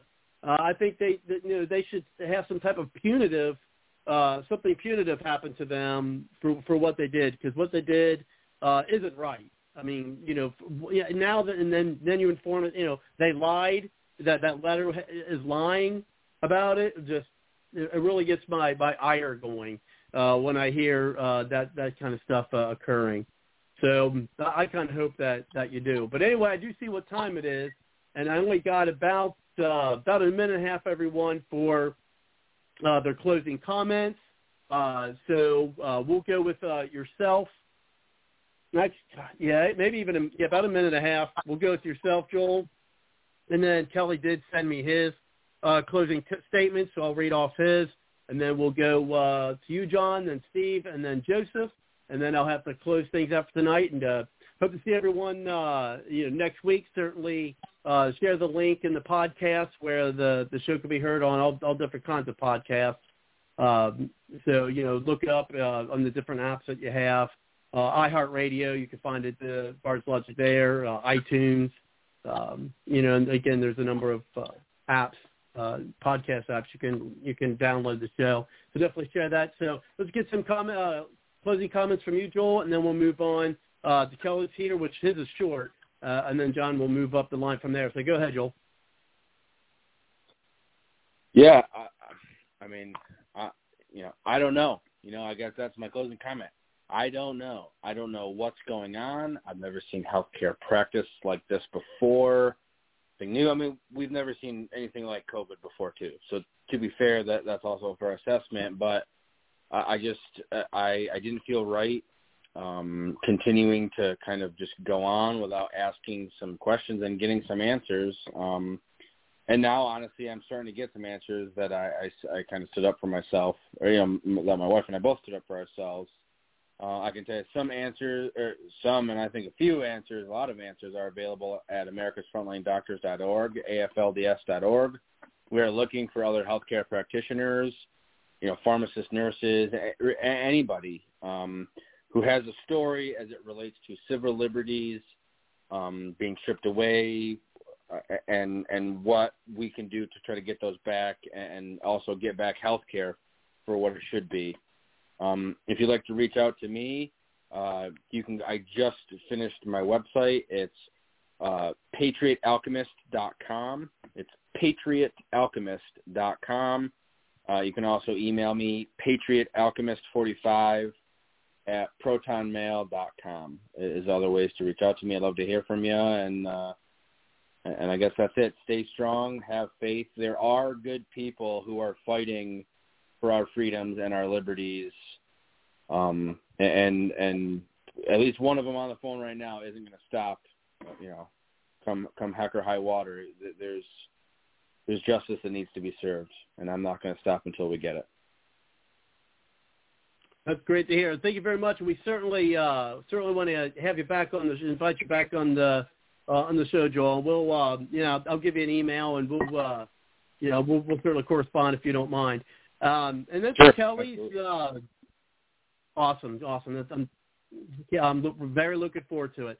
It says, just his closing comments, it says, all Dominion voting systems were, quote, decertified on August 27th, 2019 by California Secretary of State Alex Padilla. I will send web links of SOS statement.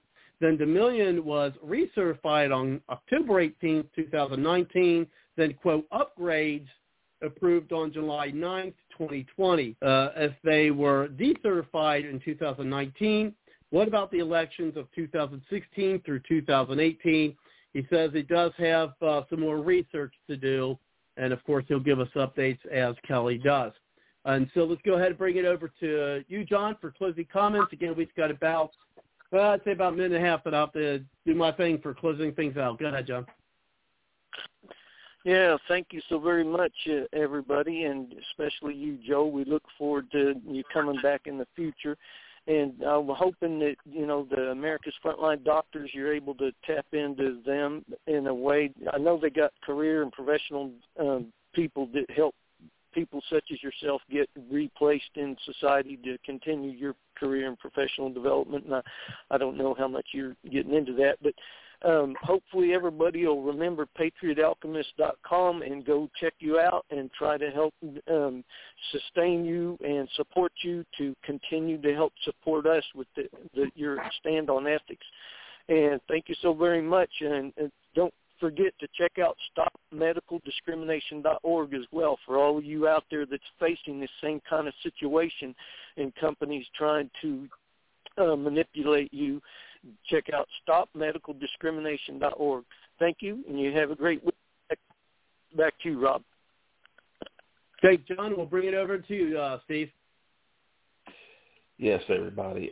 Check out the book, A Divine Revelation of Hell by Mary Kay Baxter. In the mid-'60s, she claimed she had a vision where she saw Americans under mind control, their emotions being controlled. She also saw a mind erase machine, a memory erase machine to erase the memory of Christ out of people's minds. And I was researching and looking to see if we have such technology today. It looks like they are building machines that can erase memories. Don't want to scare you. Just want you to take a look at that, A Divine Revelation of Hell, Mary Kay Baxter. Hey, a coward dies 1,000 deaths. A soldier dies but once. Joel, we appreciate it. Good night, guys. Thank you very much, Steve. And that brings it over to you, Joseph. There's not a day that goes by that I don't miss my beloved Hawaii, which is commonly referred to as paradise. I'm going to spend the rest of my life there. Settle down. COVID changed all of that and made me realize that you could live on the most beautiful tropical island in the world, but if you don't have your freedom, if you don't have basic liberties, it's not paradise, it's a prison.